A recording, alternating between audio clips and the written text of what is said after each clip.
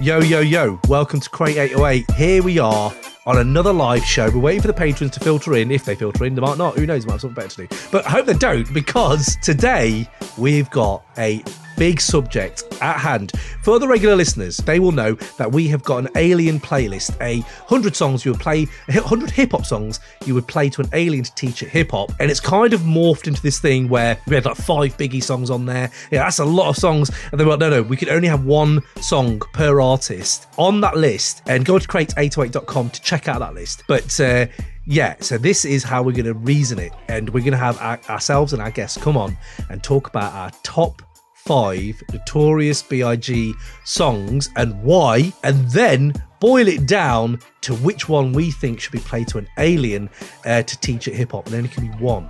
And this is one of the GOATs, one of the top 5s of all time. And to do it with us today, we've got 2 very special guests in the house. We have got long-time listener and Patreon contributor Dan O from Free Music Empire in one corner, and in the other corner we've got John Bass from Notorious POD, long-time listener, I think, John, I would like to say.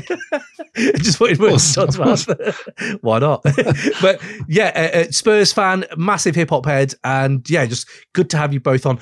Dan, how are you doing, mate? I'm doing great. I'm doing pretty great. Being an active person on people's Patreons. Recently, Sean Kantrowitz, who runs the questions, he posted he was going to interview Corrupt recently. So I was like, wow. He was like, any questions you would want to ask Corrupt? And I said, please ask him if there's any Corrupt song that he wishes Corrupt hadn't made.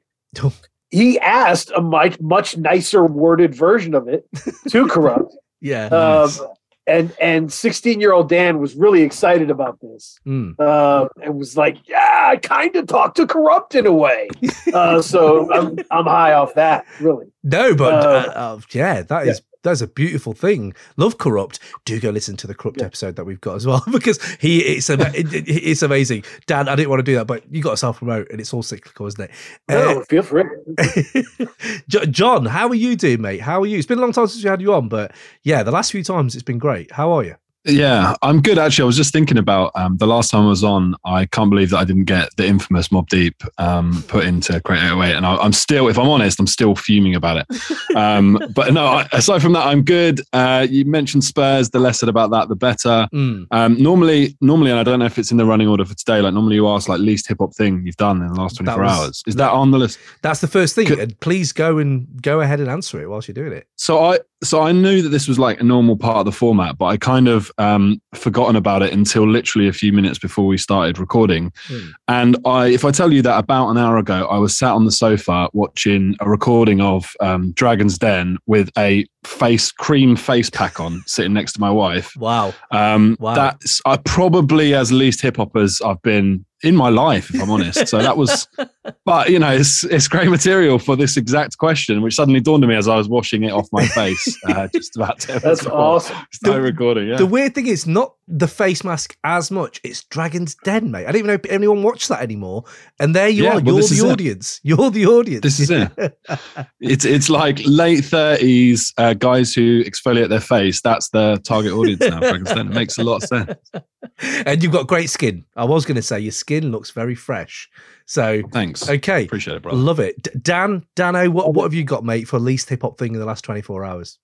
And by the way, so the first thing I want to say about this, the answer I hate when you ask these questions, people are like, everything I do is hip hop. I can't think of anything I do. Oh, relax, loosen up. But the positive, to keep it positive, I think James Weissman's kind of the king of this question. Like your host, James Weissman, comes with great in-depth stories. So he's my bar here. Who's James Weissman? Can you tell me who James Weissman is? Isn't that your co-host on the regular things? Am I mispronouncing his name? James Midwinter. Oh my God. James Midwinter. What? James Weissman plays for the Golden State Warriors. Oh my God. He's him mixed up. I wish it was that other guy then. Golden State Warriors. I am old. So thank you. No, all good. Yes, Midwinter. I would never have remembered anything that British. But I was going to say that with he's my bar here.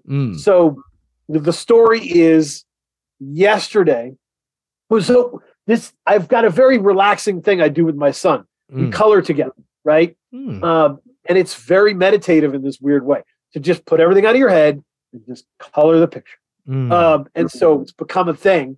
Yesterday, I was all excited. I was like, all right, I'm out of work. We can color. And he looks at me and goes, too dark to color. Too dark outside. Right. And I'm like, what? And I'm arguing with him. Like, what do you mean? I work till 5 o'clock. It's going to be dark. Why do you? Now I got to wait till the 28th. We're leaving this weekend. Like, I'm like arguing with him about coloring this picture. So yeah, I don't think that's very hip hop. No. Although colouring could be. I can see like Snoop doing a bit of the painting in his spare time. I think that's all right. I was just thinking, that makes me think, I wonder which rappers do paint. Like I can see DJ Quick painting.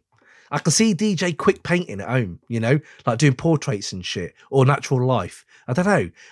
Or Snoop, like maybe trying something. But then doesn't Ghostface write in his rhymes in graffiti script? I was reading the Raekwon book and they were saying that Ghostface would hand me his like rhyme books and they were all being like graffiti script. And now that's the dream I never want broken in my head, which is Ghostface Killer goes out there and writes everything in like graffiti script. So how long must that take him to write verses? Like, it's unbelievable. I love that. I hope that's true. Yeah, even too. if it's not true, let's pretend that it is, because that's incredible. I want that true, and the burying the KFC in the director's backyard. Have you heard that story, John?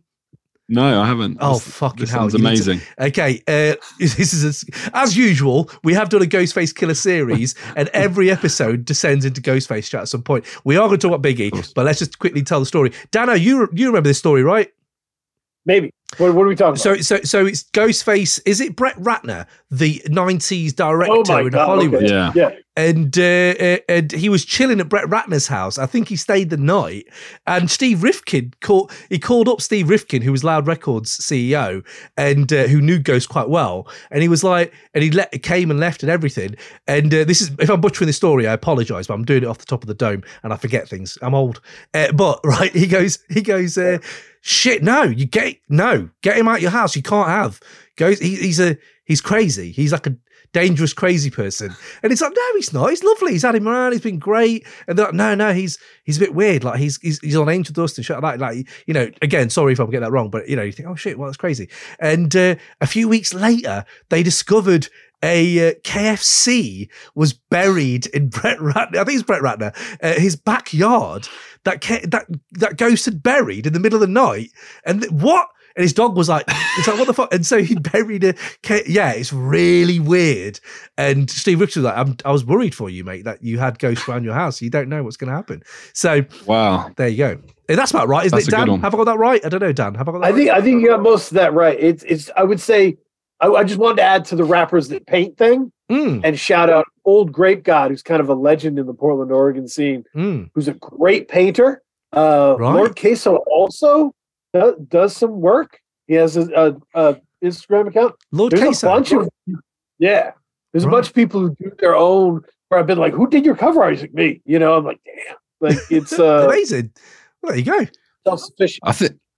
I think on a UK side of things, hasn't Skepta just like sold a painting for like mega bucks? There you go. See, he was so awesome. Yeah. I was in Ibiza last summer and Skepta was doing a set like the day after we left. I was really interested to see what a Skepta Ibiza set would be like. But what's that? Like, what is that? But yeah, it could have been really grimy, I imagine. Yo, just breaking up this episode to tell you all about the Crate 808 Patreon, a place where you can help support the show so we can make you more dope rap chat and to go out there and get some bonus episodes under your belt and also get involved with the live chats with the Crate 808 crew and guests. Go to crate808.com or go to patreon.com/crate808. Sign up for as little as buying us lunch every month. You can get 2 bonus episodes, including hidden gem album reviews from the golden era of the 90s, and also you get our series focusing on MF Doom and Jay Dilla and also the Wu-Tang Chronicles. Once a month, we drop an album review of every single Wu-Tang member. We're going to go through every solo album and then review it for you guys. And right now it's Ghostface. Go in there, get them Ghostface Killer editions in your catalogue. So get involved, help us grow this show, and yes, big yourselves up. Enjoy the rest of the episode. Boom. But yes, let me dip into the chat real quick before we move into Biggie chat, because people have filtered in. Let's see, in an orderly crew. Q, Osman, Iqbal, yo, and another yo for luck. Always need a good yo. Jack P, evening all. This is by far the hardest list to do so far. And yeah, that is very so. We're going to get into how much of a headache this been. I even changed it before I logged on. Steve Piper, good evening, mate. Ninja Rose, peace. I got my top 5 Biggie songs after a load of anxiety. I love what we're doing to our listeners. People who actually are paying us to make content, we're just making them really anxious for ages. This is what we do. People have self-help pods. We have a really anxiety-inducing one. Free music, here he is, Dan. I love that, Dan. Still in the chat. Crayo argues about the alien, like all hosts are sharing custody of a child. Yeah. Some people would say you've gone too far with the thing concept and move on and do something new. Whereas we figure, no, let us review every single Ghostface album and every single Raekwon album. But what about keep doing it. That's what I say.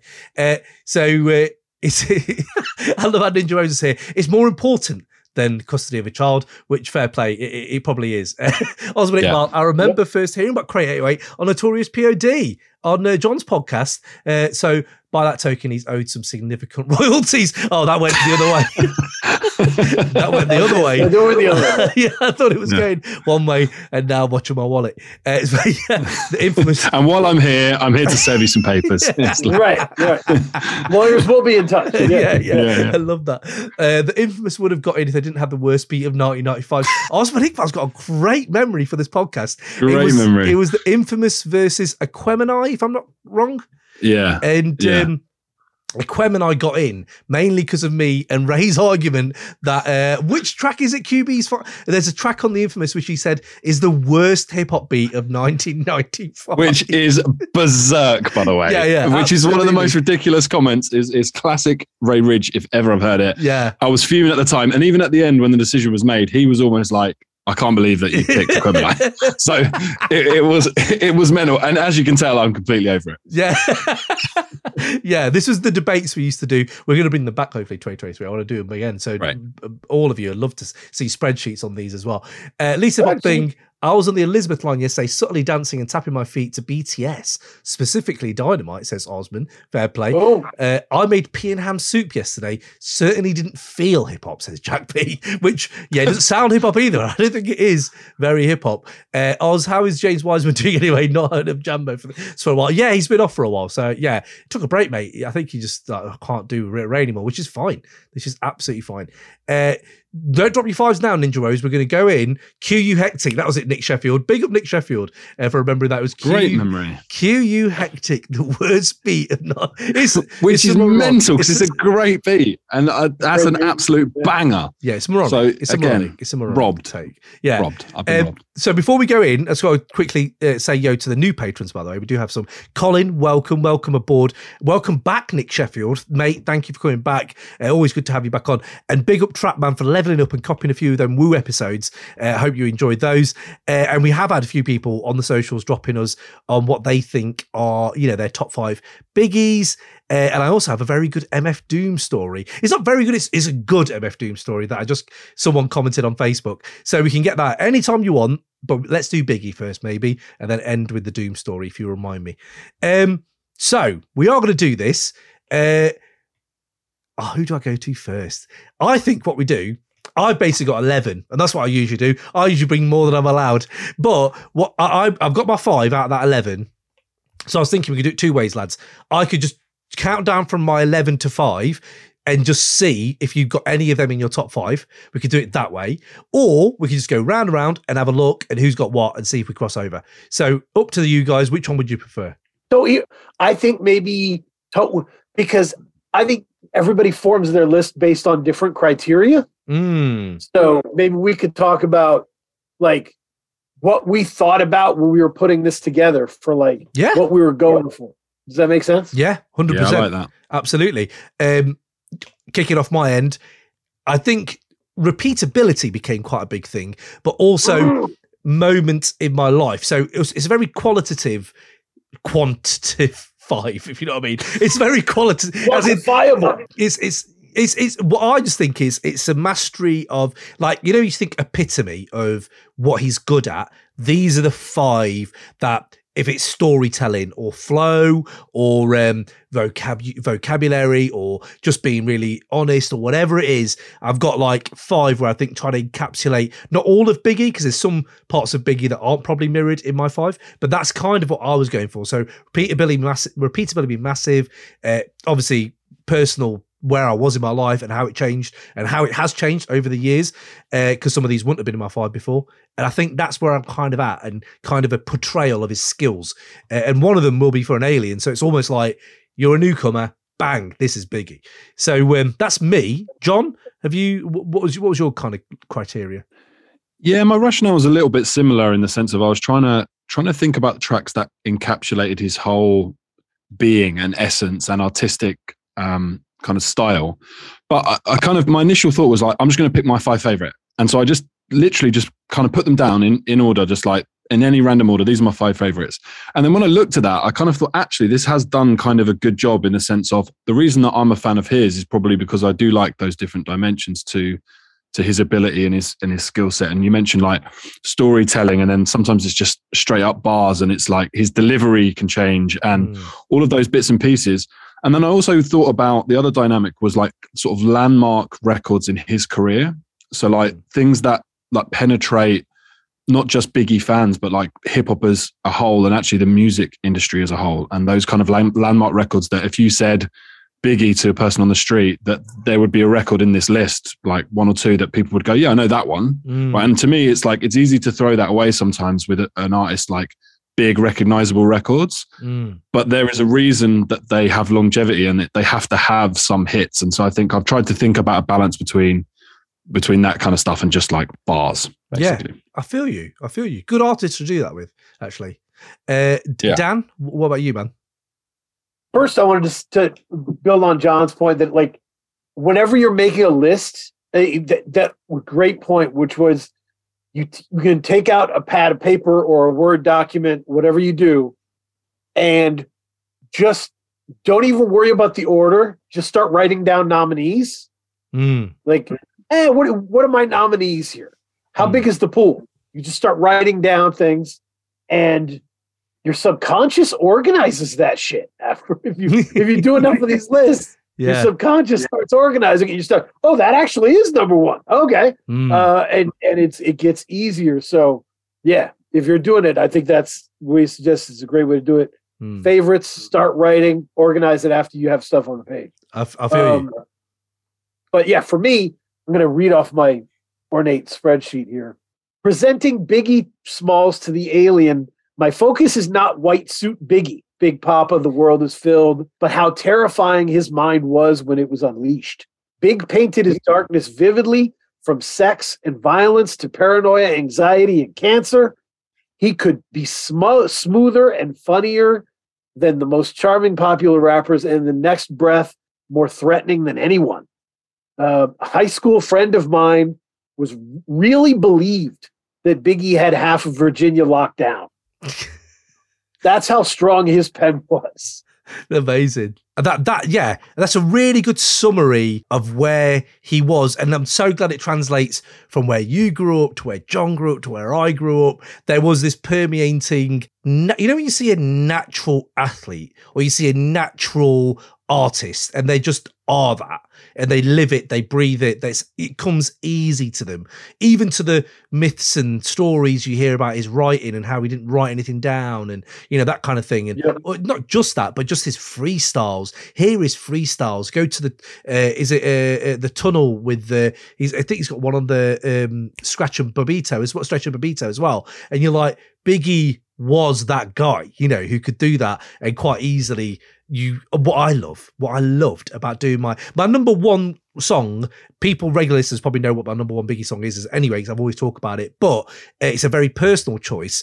But you know, when you hear like where he started, on like Ready to Die as well. Even on Ready to Die, listening to Gimme the Loot and how rough and ready and punk. It's so punk. It's like he doesn't give a shit. He's got no filter, and how the edge is smooth to this swagger by the time he gets to his second album, where it's just smooth. That's all them sharp edges have been rounded into this really amazing polished diamond kind of thing. And that's what I loved. I really enjoyed that. Going back and really seeing his journey. Even the short amount of time we had him, it was such an incredible journey in just those records. But yeah. Yeah, I think the amount of like the sort of superlatives that we can give Biggie, considering the length of his career, is a real testament to the quality of the art that he produced and left us. Because, you know, there are some artists that have made, you know, infinitely more material. That's good, that people like and enjoy. And I know sometimes people kind of say, like, if you get, you know, cut short, it adds to the mystique and therefore adds to the music. But it's not like he was like a sleeper hit that no one was aware of, right? He was the top of the game, right? And we saw, to your point, we saw sort of evolution and progress in a very short space of time between the sort of the first album and the second album. And that kind of process and progress was amazing. Plus what he was doing in terms of bringing through other artists. And I think that was one of the things that now outside of the art and the music, he was developing as a person, right? He was such a young man when he died. And, you know, there's so much that we've got to interrogate in such a short space of time. It just shows you what an incredible artist and rapper and part of hip hop he really is. Yeah. And how that's perfectly put. And how much range in the limited amount of work he did. Exactly. He put out. I asked on Twitter, Instagram, you know, everywhere, what are your top 5 songs? I can't even name you probably one song that keeps turning up. Some people are putting Everyday Struggle in there. Some people are putting Get Money in there. Some people are putting, One More Chance remix. It's so different where you're like, oh, you're that kind of Biggie fan. Oh, you're that kind of Biggie fan. The guy was only around for a few years and already he's got fans who are certain, like only Woo and maybe Nas because he was so different over the first 2 albums. But like, I don't know if you can say that about Jay-Z. Jay-Z, I don't know. But the Biggie thing is like, wow, you gave us so much in like just a short time. So yeah, no, I enjoyed that. Because I didn't start thinking about how widespread and how wide-ranging Biggie's legacy was until I heard, I think it might have been Michi Darko on Rap Radar, Slabber Zombies, talking about how Biggie was really important to him. And he didn't mention anything about any of the hits, right? He wasn't talking about Juicy. He was like, no, this dude was like shooting your daughter in the calf muscle. Like this dude was like horrified. And like, I loved, and that's, so he inspired like the people that came after him that wanted to be Frank White, but he also inspired like the Michi Darko style, heinous Aesop mob people, right? Because he was all of that. Yeah. Jay was never as scary as Biggie was. Never. No, never. Even on Friend or Foe, which is incredible. Like that's one of the best probably storytelling songs. And Devils and all that. There just wasn't that like shit. Like you, but then he never had Gimme the Loot. He never had I'm going to do a concept, character driven. I'm going to be both characters change. I've already gone into my 11. That's my number 11, by the way. Give me the loot. But what I was saying was he never had that. And then Let's Not Sleep, Raekwon, Ghost, that massive mafioso influence that definitely influenced Biggie. I'm not just talking about sharp biters on Only Built for Cumin Links. Like they pretty much call him out, for using the same album cover as Nas. But what I'm saying is this all steel sharpened steel aspect in New York at that time, it rubbed off on him as well that if you listen to Gimme the Loot, if you listen to Ready to Die, it is street level tales. I could die any minute. By the time you get to Life After Death, he's had a journey where he's not street, he's mansion tales and maybe Warnings, the only the bridge between the two. I was listening to Warning again the other day and I was like, that's the track that maybe is the link between mafioso and street level. And he kind of jumped massive into Frank White after he heard, Lex Diamonds, Noodles, all that on Only Built, and Jay after that, Jay-Z and Nas on, Nas Escobar and all that. So, I just think, again, the journey's amazing. My number 11 is Gimme the Loot, because I was going through these. Has anyone got Gimme the Loot on their 5s? Yeah, Gimme the Loot is on my 5. Holy shit, John! Oh, where is it? Where is it on your 5? So I didn't really have an order when I first put this together. I kind of had it down. This is at number 5 for me. Right. When I've like really think about it, and all the points you've just made when talking about the track is kind of why it is in this 5. I think it's a beautiful example of like Biggie's ability to tell a story, but I also think this is like a perfect example of just some fucking great bars in this track, and also the fact that he's playing 2 parts, like as a concept of like playing those parts, and they're written with a slightly different cadence, a slightly different flow, is fucking unbelievable. On the surface, it's quite simple, it's just a fucking aggressive track about robbing people. The actual technicality of writing that is shows you what's to come from Biggie and the talent that's already there. Instrumental was just fucking aggressive. It's just an aggressive hype track, and I just fucking love it. Every time I put it on, gets me in the space that I want to be. I think it's just such an important record. I love it. Easy Mo B on that beat. Fucking let's not sleep on what Easy Mo B was doing back then. This pack stuff, it was just unreal. Do you know, you said there, just to get, you know that you said earlier, like you think he's got half of Virginia locked down. You know, on This Is the Song where you believe, I don't give a fuck if she's pregnant. Also give me the number 1 mom pendant. Whoa. Like, in a weird way, as a person who's maybe detached from the religious side of New York, when Nas says, I went to hell for snuffing Jesus, doesn't land as hard to me as, I don't give a fuck if she's pregnant. I want all that chains and your number 1. That, to me, hit harder, where I was like, nah, Nas is a level, but this guy means it. Nas says it as a flower, as a rhymer with swag. Biggie says it like he's actually holding a fucking gun in the studio. You know, you're like, holy shit, this guy. Right, no, there's a difference, Cam, because like Nas says that shit because it's fly, right? It's like that shit hits. Biggie, when he hits those lines, it feels like he's getting close to losing his mind, right? Like, he really does have a darkness in his soul that comes out of these lyrics, right? Like, there's part where he talks about like, I can't count on my mom anymore, or, you know, all these weird, like, he was, so when he says shit like that, you're like, it hits different. Yeah, no, and this is a weird thing, because at that time we had Kurt Cobain, and we had like, I think Radiohead were coming out at that time. You had these really open souls like Kurt Cobain, like, putting everything in his vocal straining, you know, so you know that guy's going through some pain. The way Biggie did it was play it with characters, and it channeled his pain and stuff through storytelling and right through stuff he was incredibly good at and probably really enjoyed doing. And you're like, Give Me the Loot is just, So I had it really high up, and it just kind of got knocked down after a while through my overthinking probably. But I'm glad that you had Give Me the Loot. Yo, what up? This Big Capadon, and you listening to Crate 808 on the gate. Word up, don't hesitate, you know what I'm saying? Cappuccino the Great in your mind state. Straight up and down, Wu-Tang Killer Bees on the swarm. What up, world? This is her favorite color, BLU, holding it down on Crate 808 podcast. Be sure to check us out on crate808.com. Hey, y'all, this is Sad Dog from Cypress Hill. You're listening to the Crate 808 podcast. Yeah, what's up? This Corrupt Young Gotti, Dog Pound, HRSMN, Horseman.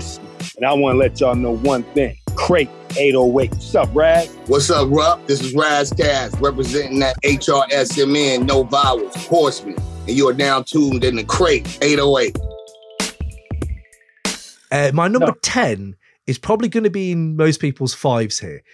When I get to about 5, then I would love the live show to start dropping your 5s as well, and then we can really get into it. But my number 10, and I want to see if this is anyone else's, 10 Crack Commandments is my number 10. John, not in Dan's 5. John's laughing. Is it? I feel like you've basically somehow got some sort of screen mirror, because that is my number. That's number 4. So it's like we're literally going in order, basically. Yeah. Holy shit! Break it down. Why do you love it? So I think this was like, for me, this is one of those tracks where you know, I was saying before about Give Me the Loot is, you know, on the surface is like just straight bars, but actually there's this intricacy and there's this storytelling aspect, and he develops that through his career. I think 10 Crack Commandments is the sort of evolution of this like part of Biggie's writing ability, where he like can take a concept and really expand that. And I think he does it so well on this track. It's almost become to the point where you could make a whole like limited series on each commandment. Like when you listen to it, right, it's so visual, right? And like you can really like picture it basically, which is, let's be honest, that's most of hip hop is creating words when you're listening that you're visualizing what they're saying. And the very best rappers really help you to visualize that. I feel like I've seen the movie of 10 Crack Commandments. So I've seen the series. I can picture it when I hear it. And every time I hear it, it's the same images. I can really see it and feel it and visualize it. Yep. That to me is like a master at work, right? Plus, the instrumental is just fucking like incredible. I think, was it a J. Rue beat that Puffy had heard and sort of walked into the studio and was like, whatever you want for that beat, I need to have it for Big. And offered him like money on the spot. And Preem was just like, yeah, okay, we can come to a deal. Kind of told J. Rue it's for Big, and apparently J. Rue was like, yeah, okay, like we can work something out. Which I always thought was a kind of a cool story that, you know, Puff for all of his like shiny suits and we need to find a single. He also had an ear for just street shit as well, and could make that work. So yeah, 10 Crack Commandments definitely in there for me. Also, I think it's just one of those tracks where you kind of learn the lyrics to that back to back, and you just feel like a G, like in the shower when it comes on. Like, you know, you're just working your way through it. Plus, you've got the sample in it. It's just amazing. Like everything about it is fucking great, and I love it. And it's on my rotation heavily all the time. Wow. It always reminds me of the SWV track. It always goes into that SWV track that I know. I was like, yeah, it always reminds me of that. But yeah, absolutely amazing. Dan, any thoughts on 10 Crack Commandments and why wasn't it in your 5 maybe? It was not in my 5 because, as I was saying, I was going for the kind of the really unique darkness of the whole thing. But I think I love 10 Crack Commandments, and it's been a part of my life, big part of my life.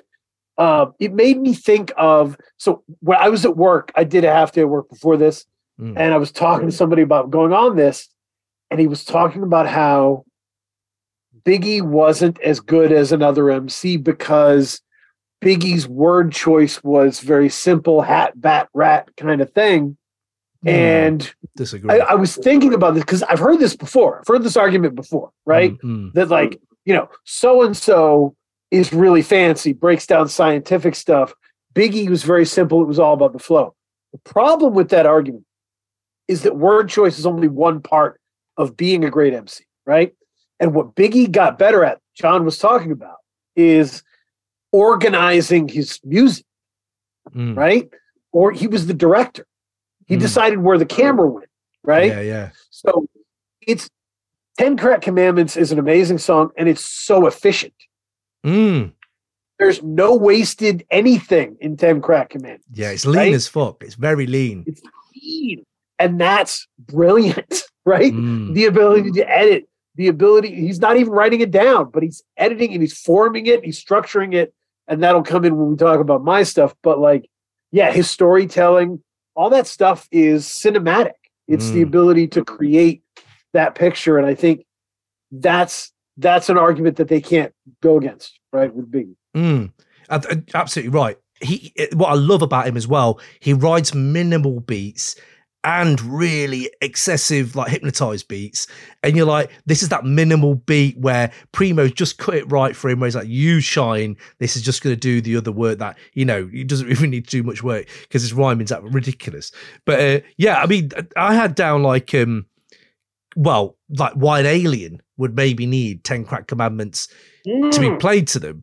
And I was like, this is kind of one of the most self-explanatory tracks because it literally is a list of things to do. And even the way he casually comes in, I've been in this game for years. It made me an animal. I've been rules to this shit. I wrote me a manual. And you're like, yeah, and a step by step and all that shit. You're like, he's literally spoon feeding you all this kind of knowledge he's acquired.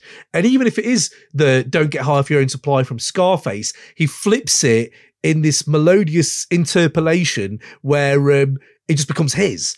And whenever I talk to younger people, especially my family, about that line. They're like, yeah, Biggie, man, Biggie. It's like, yeah, it's Scarface actually, but it is Biggie who claims it. He kind of makes it his own, if you know what I mean. Yep. Talking of interpolation, I don't think there's many artists that are as good as Biggie in the short amount of time he had in doing interpolations, and we'll talk about it later, but that's one of my favourite parts of his skill. The word thing is really interesting because he uses words like simmer saute, and who's using simmer saute? And I think his vocab sometimes, he not just that, he's rhyming in British accents at times, and he's rhyming in different accents.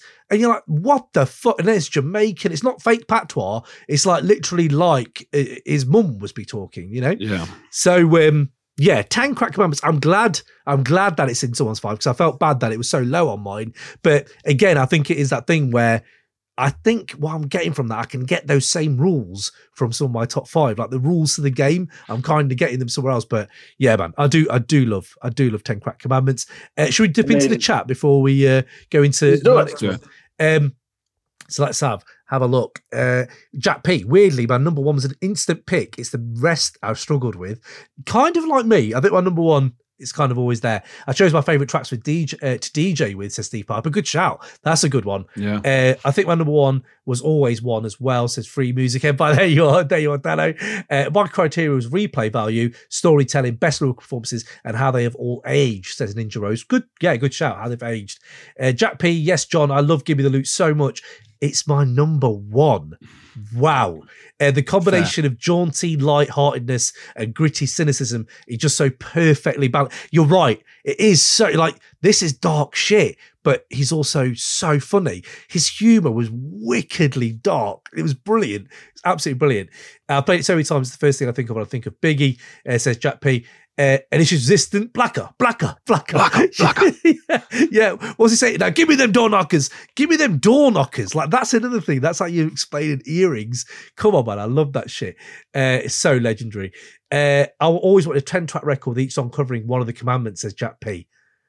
Oh. Yeah. A mini-series, I'm telling you, I could see it now. HBO, like proper, like the soundtrack is basically like the theme song, proper fucking decent cast, like East Coast, New York, proper fucking gully 90s drug dealer show, 10 parts, bosh. Yeah. Come on, man. And the prelude is Biggie writing the manual. Bosh. Done. HBO, you're welcome. You're welcome. Bang. Put down the mic. Steve Piper, 10 Crack Commandments would have been my 6. Fair play. I always thought Don't Get High for Your Own Supply was from Friday, says Osmond. No, it wasn't from Friday, although they do say the same shit. I'm pretty sure it's from Scarface, but I probably got that wrong as well. But yes, there we go. So, okay, what we got? That's just my first 2. Oh, number 9. I feel so bad. Number 9 is the One More Chance remix I've got. Ooh. Was that in anyone's 5? Quite good. It's quite good. Yeah. No, all of mine are from Dead Wrong, so we're good. All right. Okay. All of yours are from that. Okay, fair. So One More Chance remix. I had it down low, but let's not lie. It is probably, I know Juicy is up there, but in my family, that's the kind of party track when that comes on. Yeah, that's a banger. Absolute tune. It's one of them where, see, this is the thing, isn't it? It's like, for me, Juicy has the classicness of it, but this is the one you actually want to play at your party, and this is actually like the commercial one that's good for the ladies. Like, it's a fucking banger. Absolute love that track. It's the only time I can ever be in a room with a party with my mum and dad there, my cousins, my nieces, my nephews, and scream "girls pee-pee when they see me." Like, like that line. If you write that line down, that is corny as fuck. But somehow Biggie has managed to put enough flavour on it, enough spin on it to make you go, that's fucking cool though, isn't it? Girls are pissing themselves when they see him. Like, it's such a weird thing to say. But yeah, but then he also says on One More Chance, the original, which is one, when I was a kid, probably my favourite of the 2, just being that guy, no, not the remix, or the original, where he says, I'll make your kidney shift. Oh, you're like, oh, Jesus Christ, this guy is, yeah, like he was ruthless and yeah, no filter at all. So One More Chance remix. There's number 9. Anyone in the chat or who really want to take us down on these, by the way, do go to crate808.com. No, email us actually. Email us at crate808@gmail.com and let us know why we're wrong and why that should be in the top 5. I'd love to hear more arguments. That's what I do. Number 8. I don't think it's going to be on anyone's 5, but if it is, it'd be incredible. But it is my number 8. You're nobody till somebody kills you. Has anyone got that in their 5s? I might have. Let me take a look. Oh, yes, that's my number 3. Yeah. What? Dan? Yeah. Wow. Break it down. Yeah. You're nobody till somebody kills you. Let me know. Let me know why that's 3 for you. So like it was weird. Biggie was a big part of my life because I went in the Army in 1999. Right. And we were always like, I just kept bumping into people referencing Biggie in these kind of ways, like in regular life situations. Right. Like, and I think the third verse of You're Nobody Till Somebody Kills You is terrifying and incredibly thoughtful, and it just lives in my head.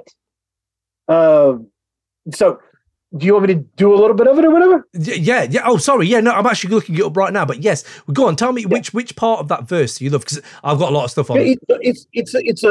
It's a story, right? It's like you can be the shit, flash the fattest 5, have the biggest dick. Mm-hmm. Remember, you ain't worth spit, just a memory. Remember, he used to push the champagne rain. I fucking love this Silly verse. cat wore suede in the rain. Before day to day, and he ran with Kane. Can't recall his name.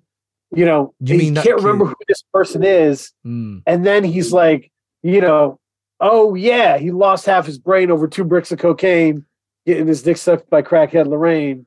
A fucking shame. Duke's a lame. What's his name? Dark-skinned Jermaine.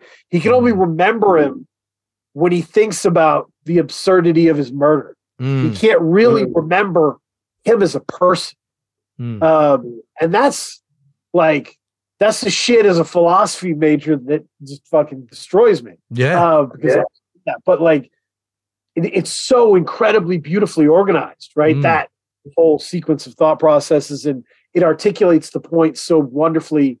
And it's a haunting song. Yeah.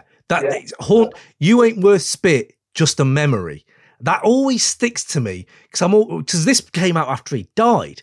I remember thinking at the time, like, fuck, he was still really dark. We've got all the suicidal thoughts to go to. We know how on the precipice you have been, yet still, when you've got an album laid with hits, you are king of New York. I don't think I know people are going to say Ray, I know people say Nas, but he was king of New York. From over here where we were, he was like a shining star above everyone. That is because of the bad boy push as well, but he just was.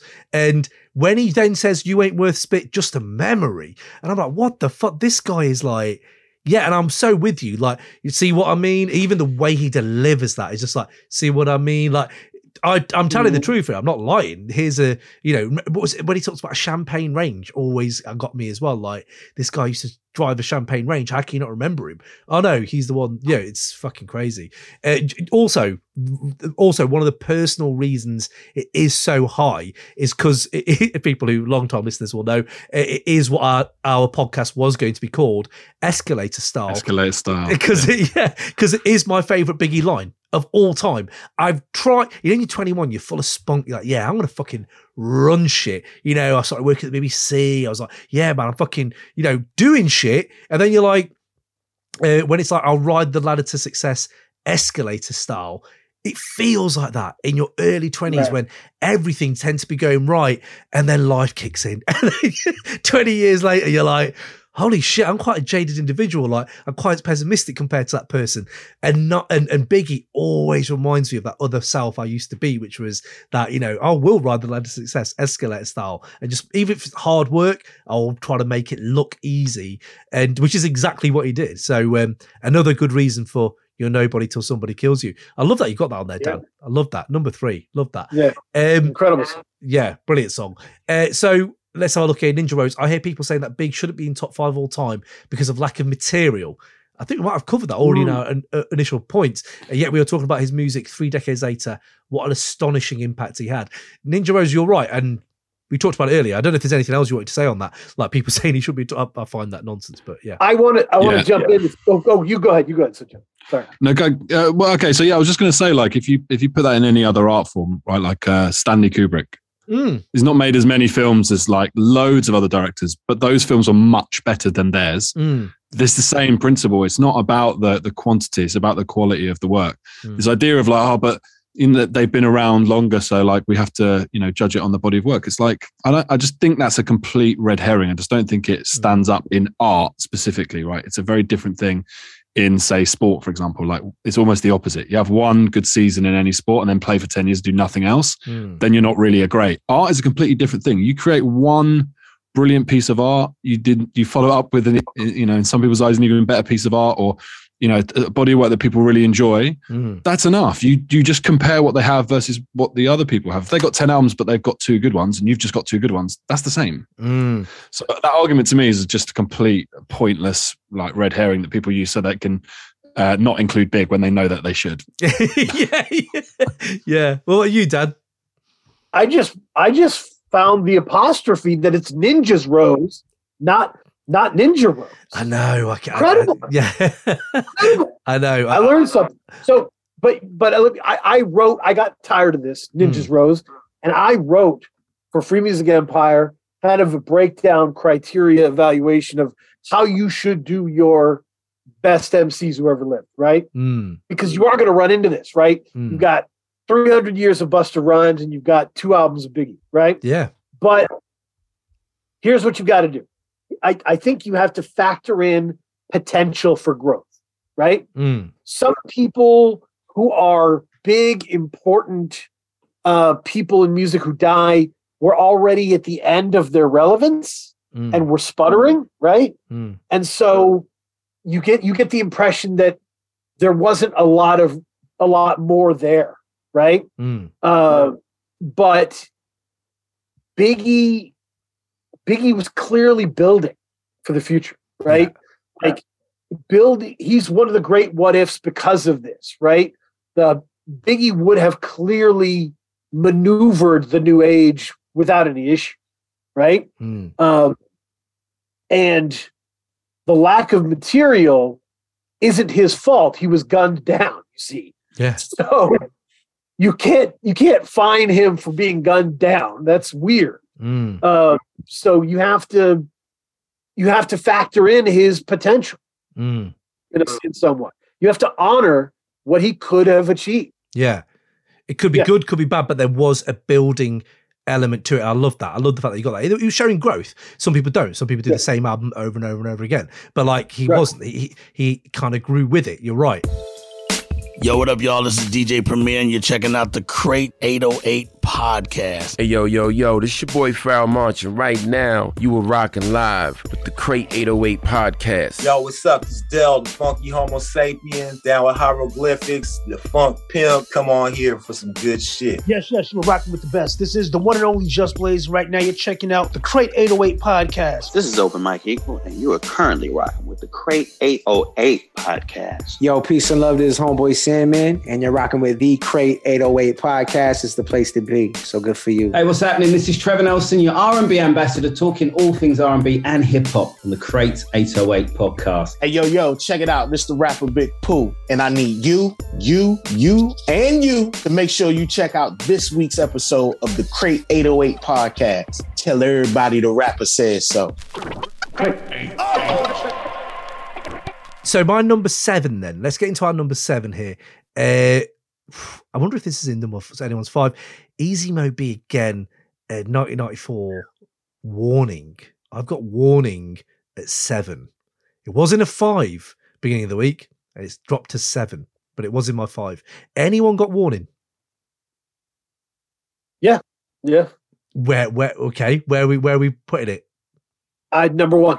Whoa! Boo-hoo. Dan's number 1. Dan. Let's go. Let's hear this. Number 1 for Dan is Warning. Okay, let us know. Yeah, I mean, I don't want to take over this thing, but yeah, the first verse of Warning, and because we were talking about Biggie controlling the lens of the camera, right? Mm-hmm. And so there's that sequence where he's like, you know, I ran into Fame and Prospect, and like, you know, I was talking to them, and Biggie jumps in and goes, no, they would never come on. And he's like, no. Let me finish my statement. They told me about some people who are coming to get you. Organizing that as a writer is so fucking key, right? Because that's how conversations really are. And it gives a misdirect, right? That makes the story more interesting. And then you get to hear Biggie kind of internally fume, right? Like there'll be slow singing and flower bringing, and he's just like, you know, he's in his head, like I'm coming for people. So there's emotions. It's just so vividly rendered, man. Like details that place you. It's one of my favorite story songs in the history of rap music. It's the bit where he keeps going, damn, want to stick me for my paper. Damn. It is like an overarching thought in his head whilst his mate Pop from the barbershop is telling him what's happening. And I remember when I used to use slow down, love, please chill, drop the caper. Because he says slow down, love. And it's like such an English thing, like slow down, love, please still drop the caper. And I'm like, yeah, drop the caper. Again, language use there. No one's using, not a lot of people are using caper, like such a weird word to use, and he does that all the time. And even the other day when my lad got me up and I was like, who is this paging me, waking me at 5:46 in the morning, crack of dawn, and he knows that what the cold at you are, see who's this paging me and why. I do it. It's so musical, it's so melodious, and it's just reinforced in your kind of being. It's like his music or rhyme patterns or flows have become like, I don't know, what do you call something you kind of whistle to? You know, like a ditty, even like something you whistle. It is that. His stuff does become that. And it's from a really like Warning, like that's fucking crazy. It's a really dark like thing to be listening to, but it does come out of that. And what about you, John? What do you think of Warning? Yeah, I think this is actually a great choice to illustrate the points we were talking about before, right? Like imagery. This also like those dark themes. This is like Paranoia, the song, right? Like hip hop's version of like Paranoia and in like what it means to be a street guy and like thinking of all those things and how easily things can like get misconstrued, right? Like that segment about Fame up in Prospect, right? And then him like you're saying, kind of cutting that sentence short, like, no, it would not be them. It's like, no, I don't mean them. Like they told me this thing, right? How easy that conversation could be misconstrued if the phone goes at that point, right? Or these different things. And these are the sort of realities of living there. I also thought this is it's a good example of like Biggie being like kind of very true to his word in the sense of I found out, and I should have got this a lot earlier, but Fame up in Prospect is Lil Fame from MOP. Right, totally. Yeah. And so like obviously back then before like MOP become, you know, what they go on to do, like that's just a name in a song, right? And it's probably like, I was just someone from the neighborhood. And then obviously like, you know, hearing Fame talk about that, like, yeah, we were cool, like we were friendly, right? And like their paths not really like crossing to the world until like you put those pieces together. It's just kind of like, yeah, like of course he's connected to people around because that's the life he's living. And these stories come from a place of truth. And like, you know, most rappers, it's like street reporting, you know, I think like Nas uses the phrase like, it's not necessarily 100% accurate at all times, but there's always a grain of truth in every one of these stories, right? It's maybe a mixture of 4 or 5 different stories to make this one narrative. But I think it's like, it's such a cool link that these people that he mentions in these songs are real people outside of, you know, Little C's and all the people that we get used to with Puffy, right? It's like other connections around New York that are street guys who then go on to be music guys. Like that to me is just brings like a proper earthiness to what he's rapping about that brings it to life. And I just think there's a great choice. It's a really great choice to demonstrate that dark side of Biggie's like psyche. Yeah, absolutely. I think there's that moment where you think of Big and you think like his effect, even the music video, like his effect as a star, he was a shining star. And it was like that. He had that star quality when he was selling it on the phone. You know, he's selling it in the music video. Nas ain't doing that. Jay-Z ain't doing that. No. Maybe Pac is doing that, but Pac lived it as well. And the way Biggie sells it and everything, the video and the big B pendant and all this shit. And you're like, yeah, this guy, I can see him doing something maybe a bit more, I don't know, I'm not saying acting, I don't say it's going to be Method Man, but it just, I don't know, there was a bit more untapped talent there, I thought. That, and just the way he sings, like I talked about his melodious nature, but when you say it is such a repeatable line, and there's going to be a lot of slow singing, a flower bringing, if my burger alarm starts ringing.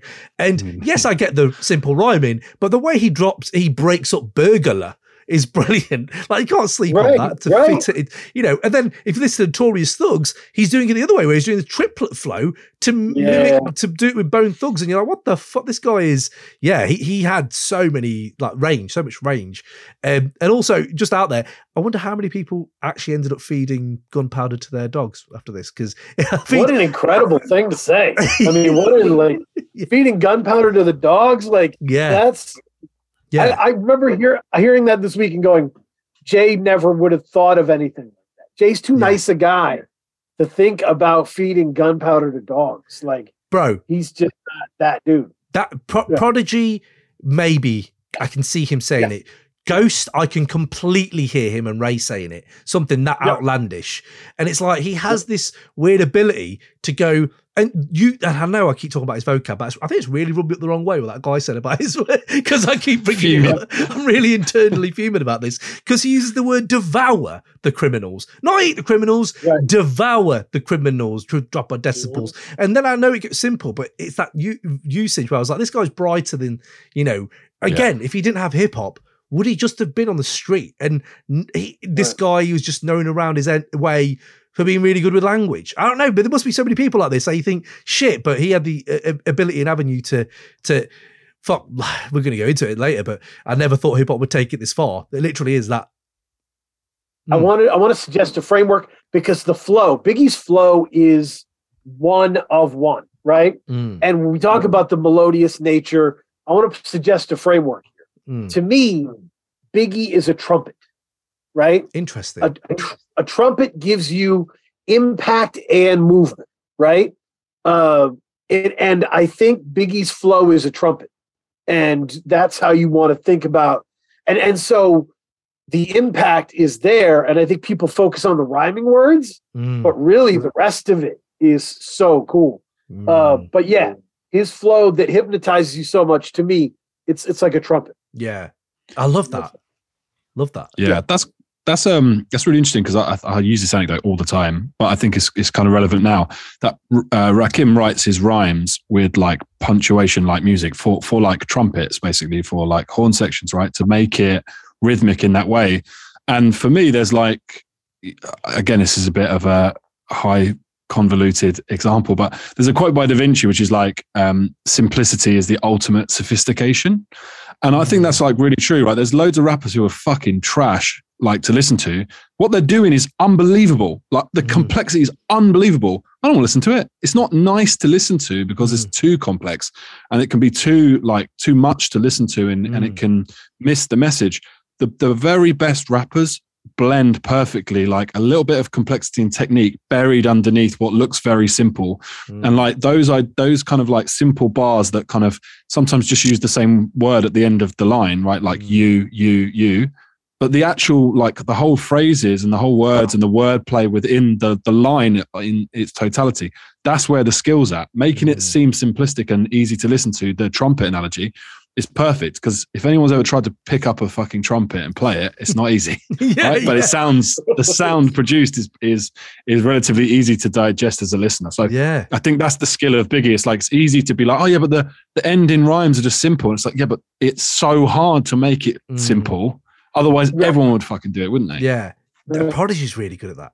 Prodigy's really good at that. Yeah, I love that.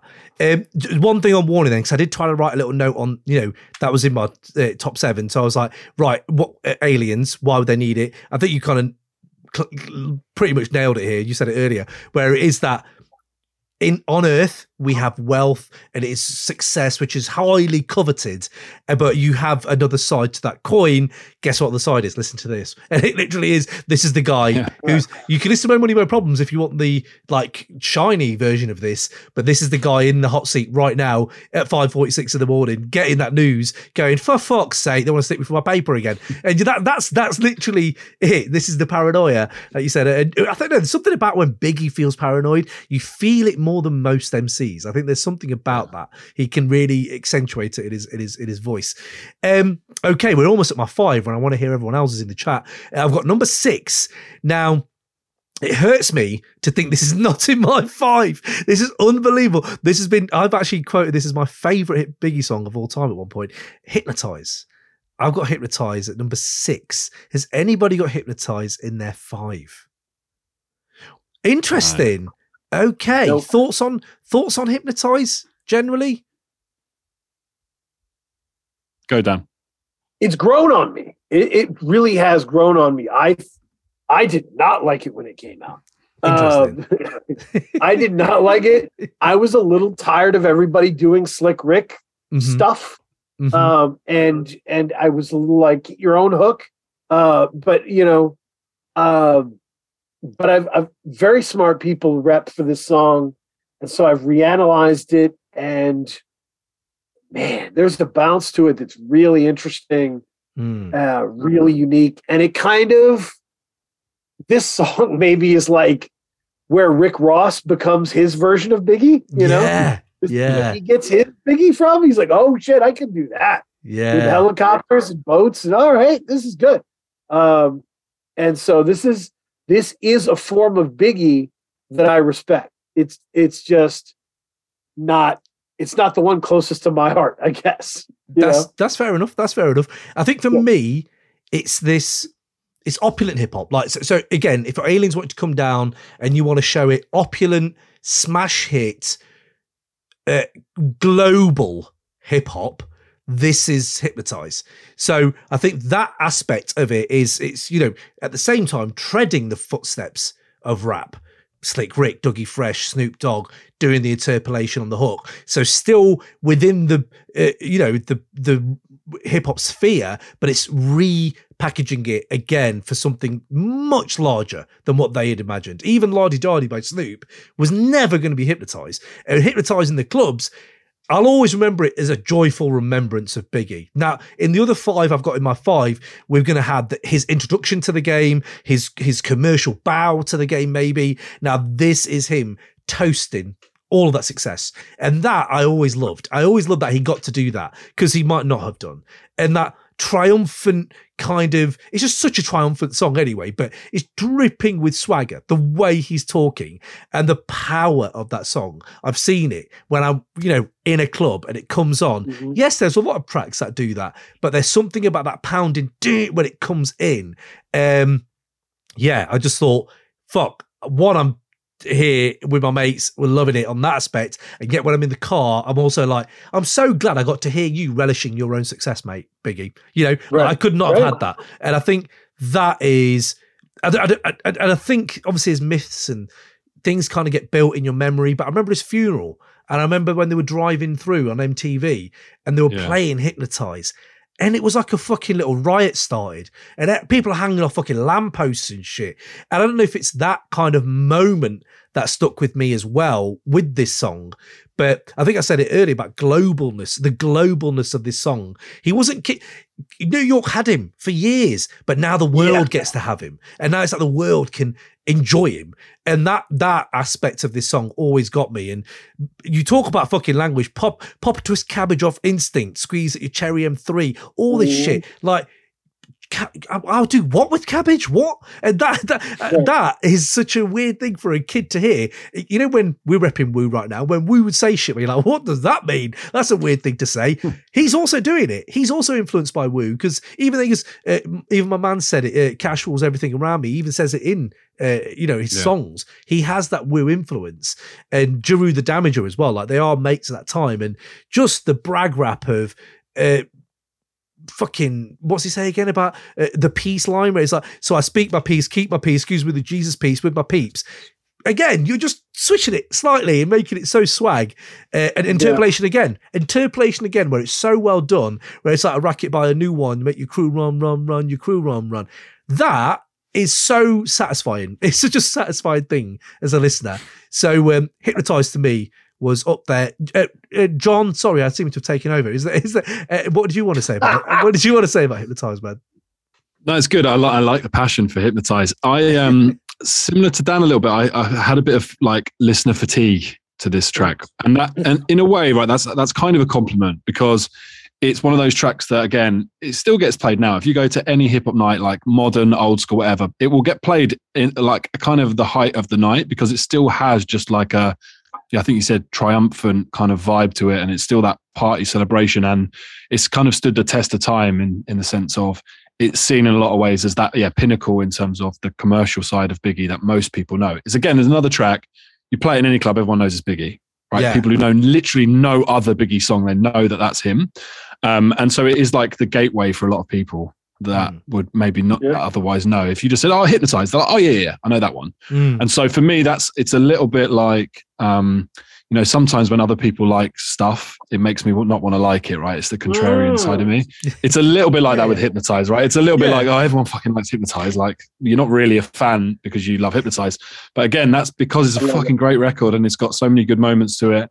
Like for me, there's like a couple of bits in there that I always just thought were really cool. Like that line, just really satisfying, that never lose, never choose to, Bruce Cruz who.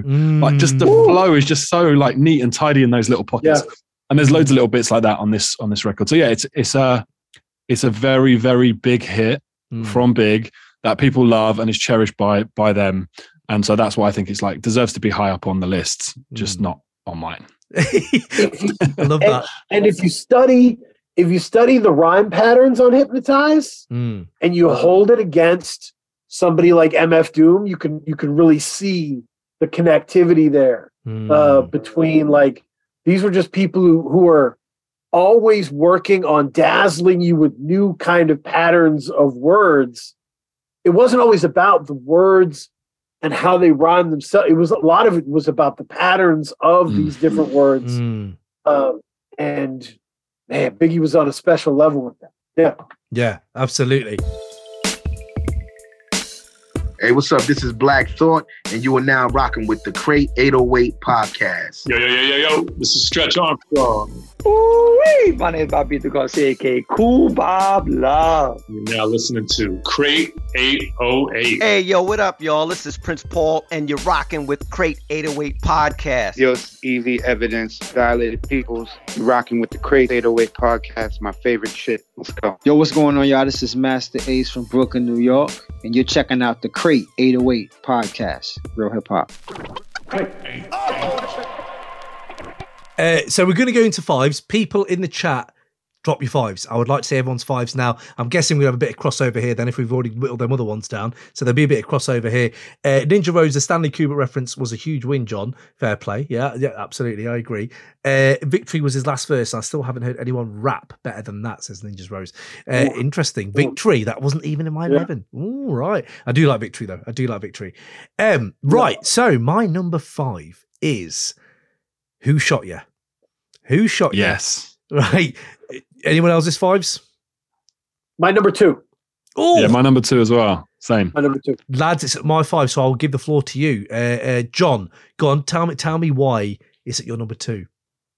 So, I mean, there's a ton of reasons. This actually goes into what Dan was saying earlier around this. To me is like the track that, again, I visualize like it's down a long, dark tunnel in Brooklyn.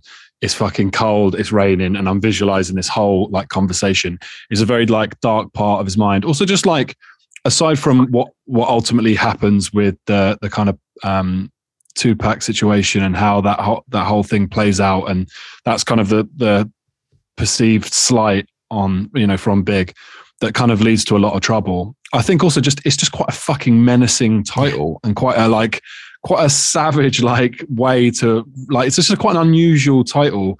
Like the song doesn't answer the question like who shot you, and it's like just really quite random. Also, I love the way that the track opens, like when it's like it's almost like a drop, right? There's this like constant like JM motherfuckers, right, for ages, and you're like, and then once you heard that song enough times, and you know when the like comes, you know when it's about to drop, right? And it's like, oh, shacha, separate the wheat from the upset, leap hard to Crete in Brooklyn streets. It's on. Like that, like that whole section is just fucking incredible. And again, like talking about language before, that I can hear your heartbeat. I can hear the sweat trickling down your cheek. I can hear the sweat, bro. Woo. Yeah. And it's like the heartbeat, like Sasquatch feet or whatever the lyric is. Brilliant. And again, I can hear your sweat trickling down your cheek. Your heartbeat sound like Sasquatch feet. Thundering. Concrete. That is fucking bars. That is bars. Again, imagery, right? Like imagery, like the sweat literally perforates so loud you can hear it. Yeah. His heart beating out of his chest, and then it's shaking the concrete, right? Like that is fucking amazing. And like there's so much to this track in terms of that kind of like wordplay and stuff that you feel. And I just feel like, again, if I was going back to my original criteria around landmark moments in Biggie's life and his career, this was a huge moment that like completely changed his trajectory in terms of what ultimately happened to him.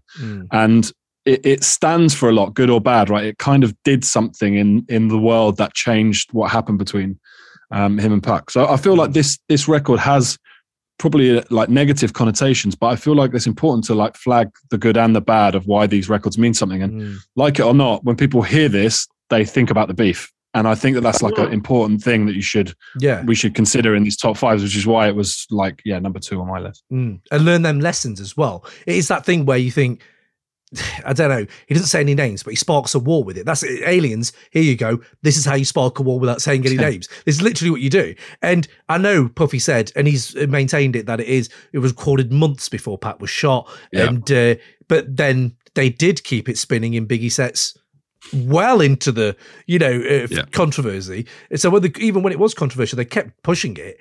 And I don't know, I think there's that element to it, but I'll always get it as a fan who didn't really have the beef thing in my head when I first heard it. I don't know, it just was. I know it was, but it was more. What really always hits me about this song and why it's in my 5 is because that use of language that you've already talked about and breaking up the words are obsolete, it's on and all that shit.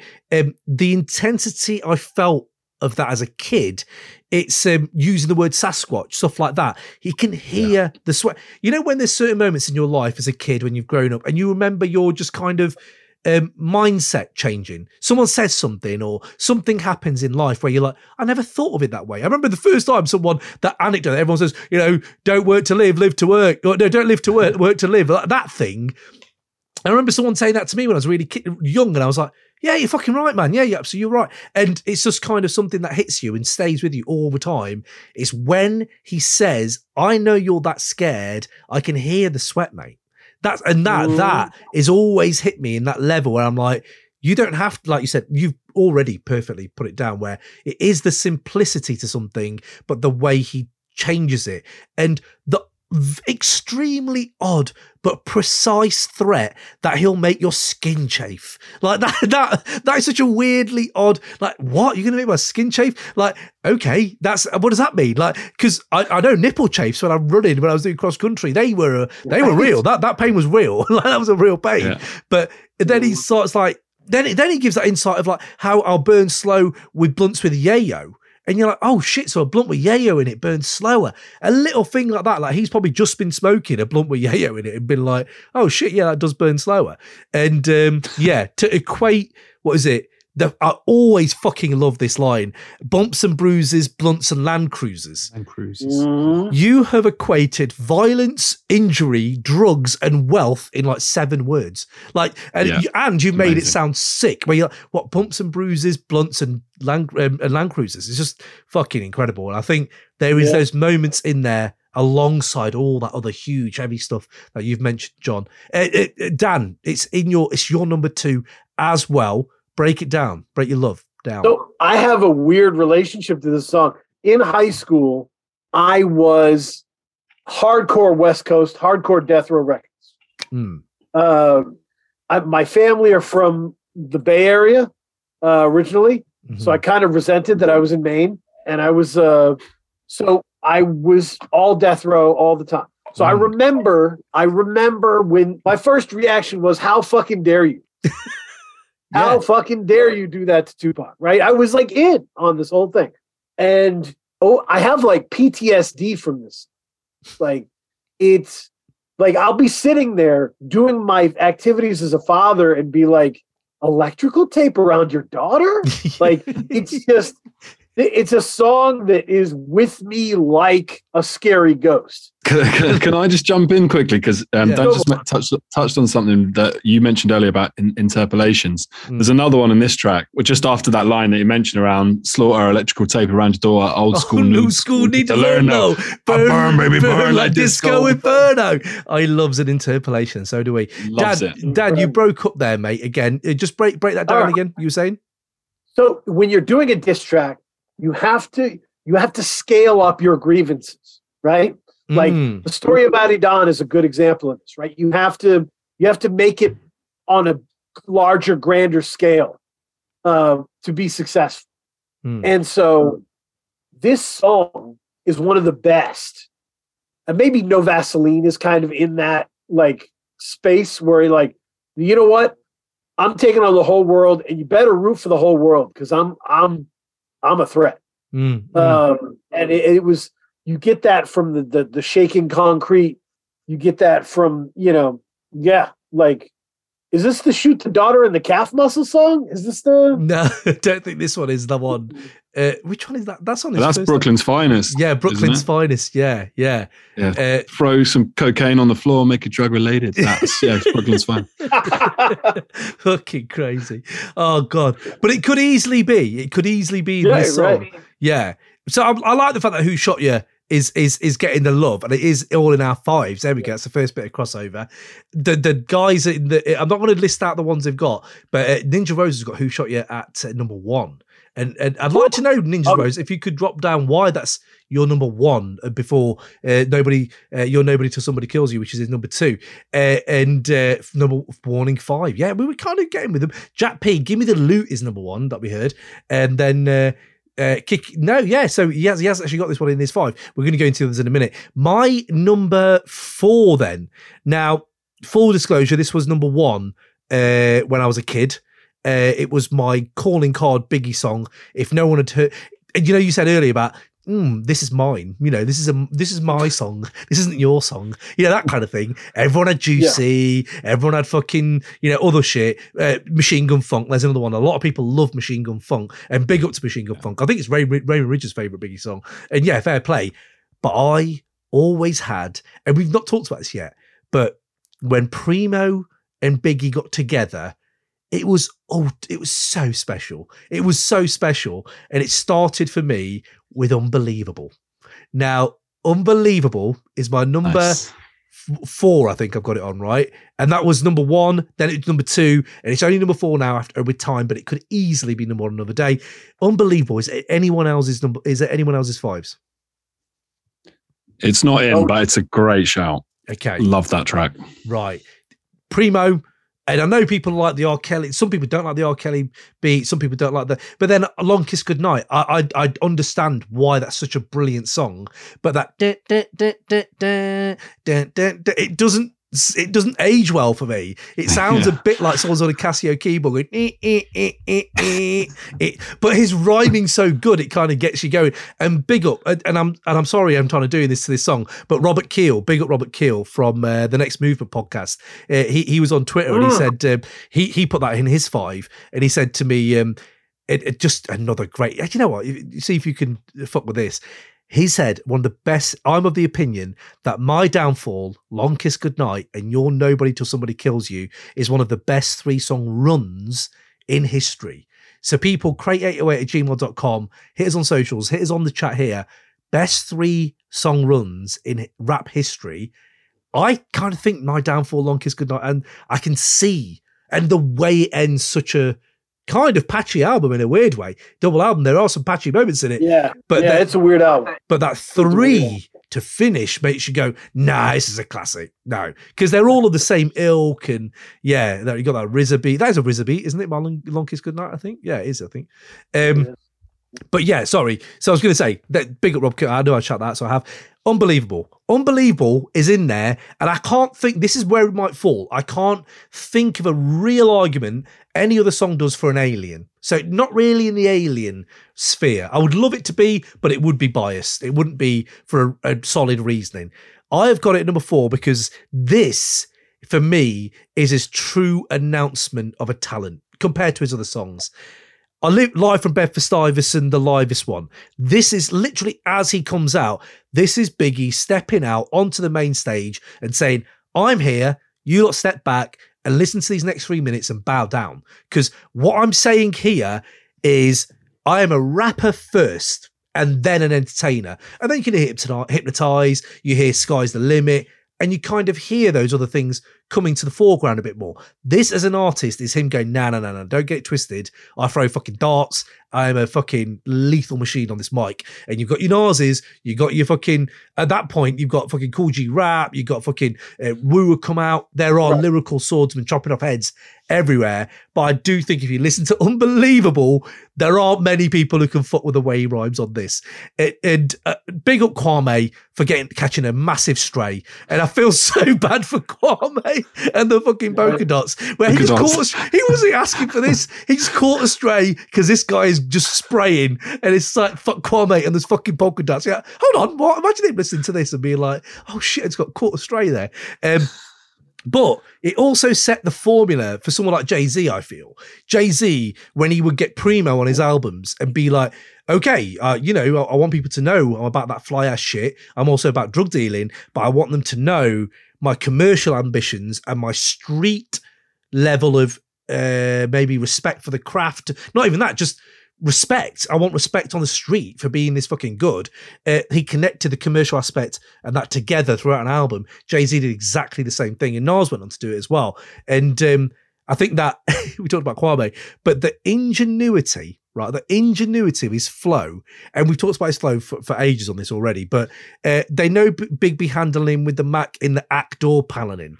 What the fuck? So the Mac is in the act. I didn't know what an actor was, but just like I didn't know what fucking Raycon was talking about when he talked about UFOs, or fucking what's a UFO? What are you talking about UFOs for? And like, but it's like bandaging MCs, oxygen they can't breathe, mad tricks up the sleeve. I wear boxers so my dick can breathe.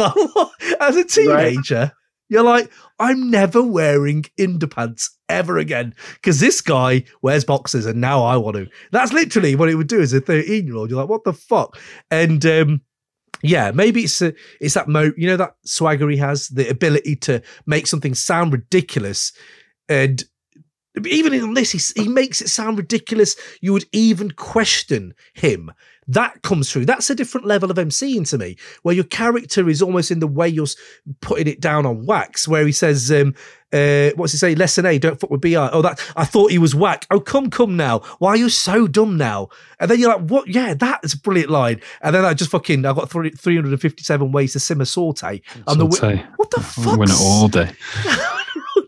Like, yeah, I don't know. And then you get older, you start smoking weed, and you're like, yeah, my car weed scented. That little moment becomes a little thing that you have a badge of honor. Like, yeah, my car weed scented. And yeah, I don't know. There's something about that Unbelievable song that I just fucking love, as you can probably tell.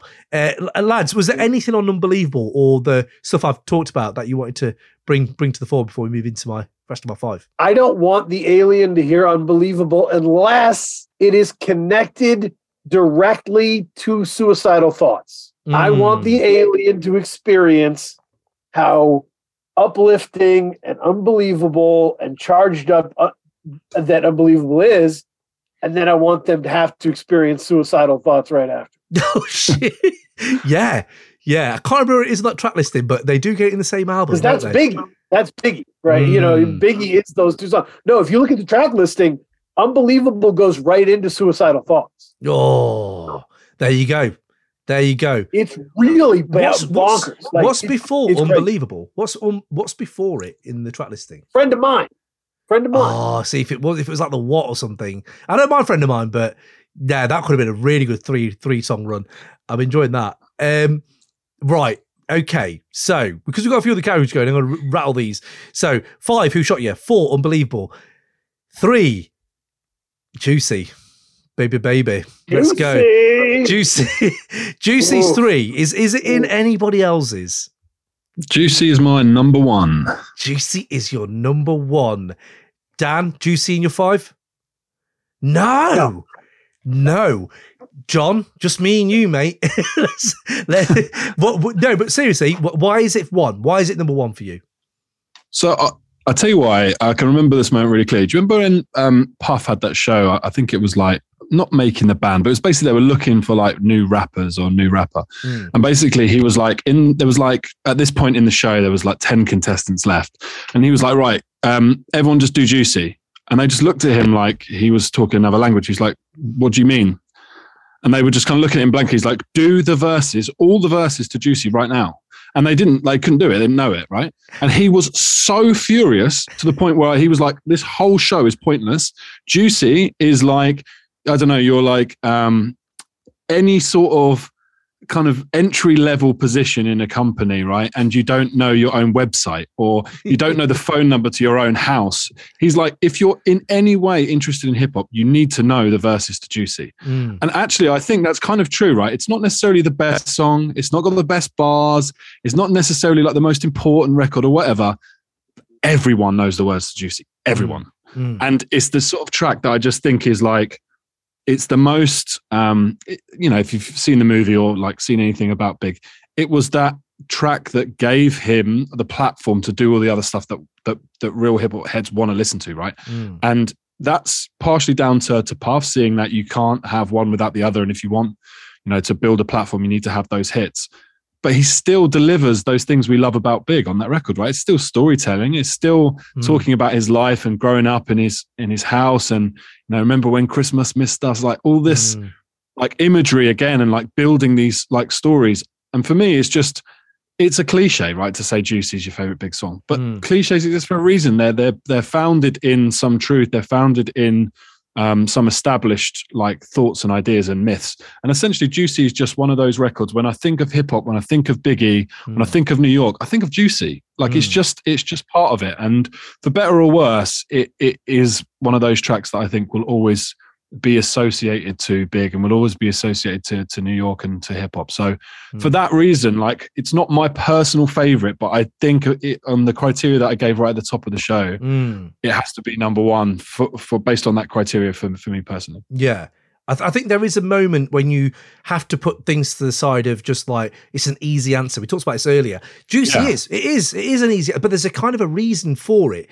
And I think we talked about his like, it's toasting of his own success. This is his cleaned up introduction to the world where, yes, street hustlers are getting it, but now white suburban kids are getting it. And we're both enjoying this same talent alike. And that's when you start really seeing how powerful his star was, really, if you know what I mean.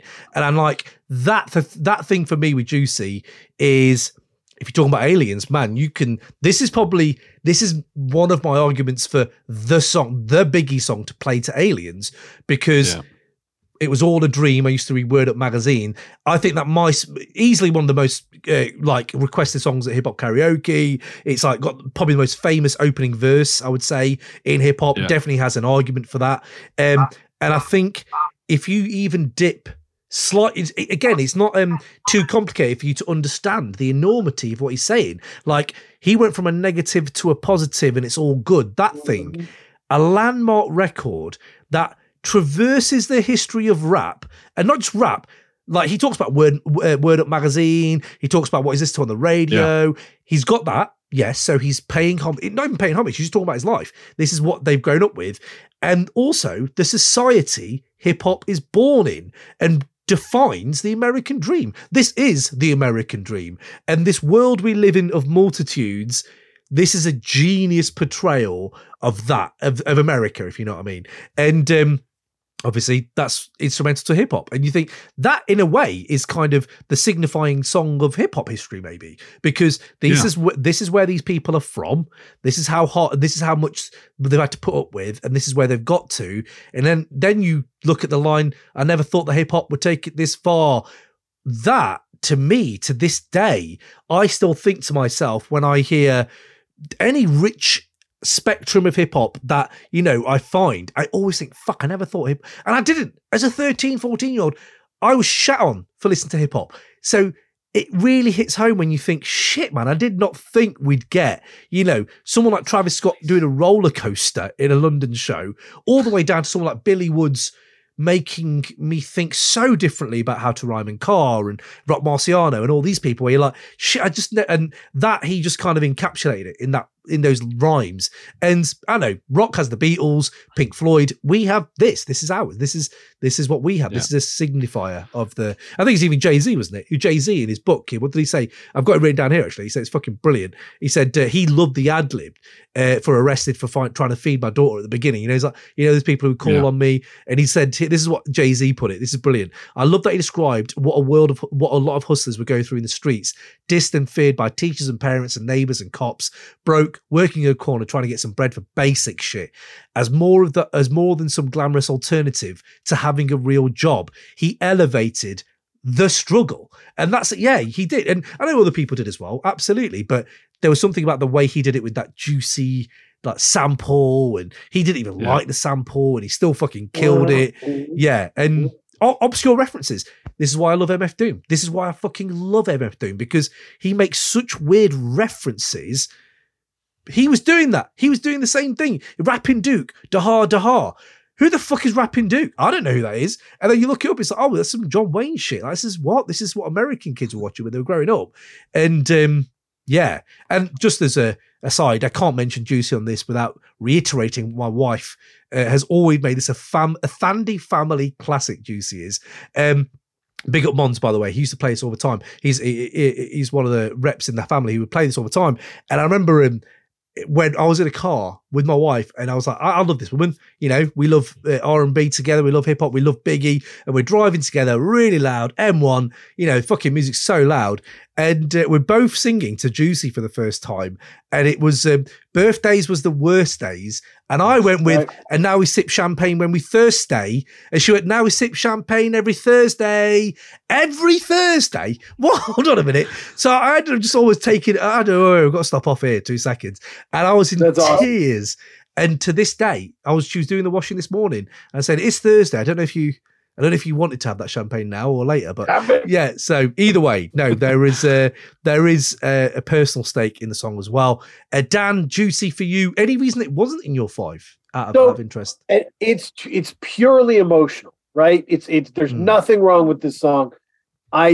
There's 2 songs that every drunk New England person can yell every word to in a bar. Mm-hmm. And one of them is Ice Ice Baby and the other is Juicy, right? Right. And so just drunk, blonde New Englanders screaming the song at me over and over again.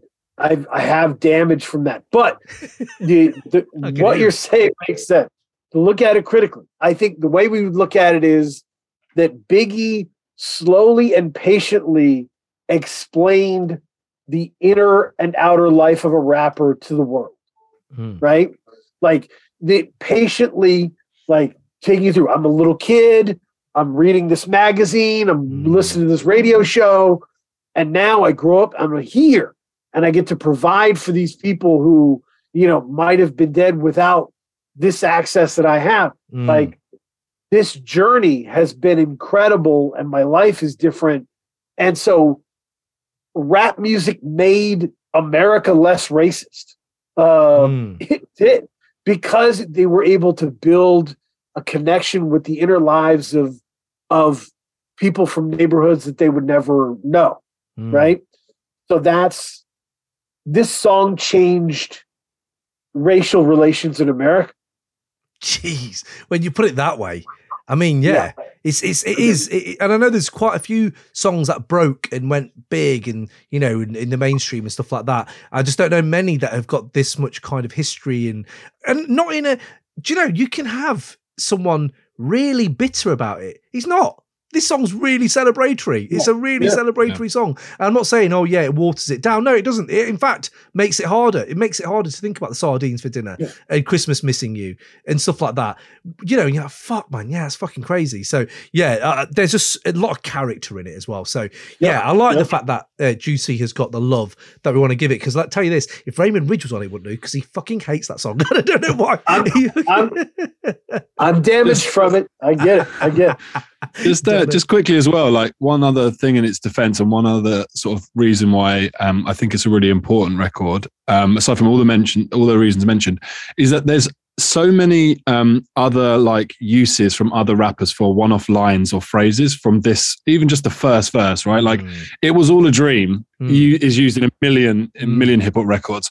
Born Sinner is a J. Cole album. I'm blowing up like you thought I would gets used a million times. Spread love is the Brooklyn way. Like these phrases in this one song that permeate like hip hop in its entirety, especially for, again, New York, East Coast. That to me is just like, how many rappers get that many kind of honorary mentions in one song, like one verse? It's incredible. Think of it this way. This is the genesis of a culture at this point, right? And it has been in the 80s, and now it's hitting the commercial aspect. And all, like I said, steel sharpens steel. He has come with forefathers at Rakim, Kane, G-Rap. All these people have kind of birthed this new artist. Mate, when the people say, oh, Beatles were overrated. Well, no, they're not. Because literally you listen to their songs and the guitar riff of, I don't know, fucking A Bird, that song, or A Day Tripper, birthed garage rock. Or like that song birthed this and that song, but it's same with Biggie. Listen to the way he rhymes. I don't know. Well, they've just taken that bit. They've just taken that's our version of it. It is the roadmap, you know, that people have drawn from. So Juicy, for being as famous as it is, I just think it needs to be put up there. So I'm glad that we got to talk about that one. Now, before we go into my top two, let's have a quick look at what other people are saying here. What you got here, Dan? This is a bit of a... I hope Machine Gun Kelly is named after Machine Gun Funk. Me too. That'll make me like him a little bit more than I already do, which is not a lot.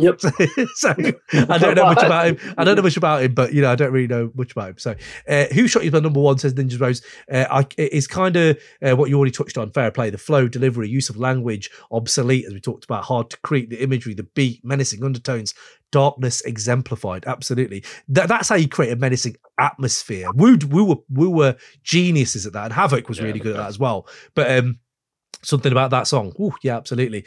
Jack P, such a funky beat on Unbelievable. Unbelievable was the last track recorded for Ready to Die. Apparently Primo did it for cheap because Biggie was broke. Nice bit of trivia there. Okay. What beat? Steve Piper, Unbelievable is my number one because the bounce of that Primo beat, Biggie swaggers across it, start of the hook lends itself to cutting out Primo producing tracks into it. Yeah, just so sick. Absolutely.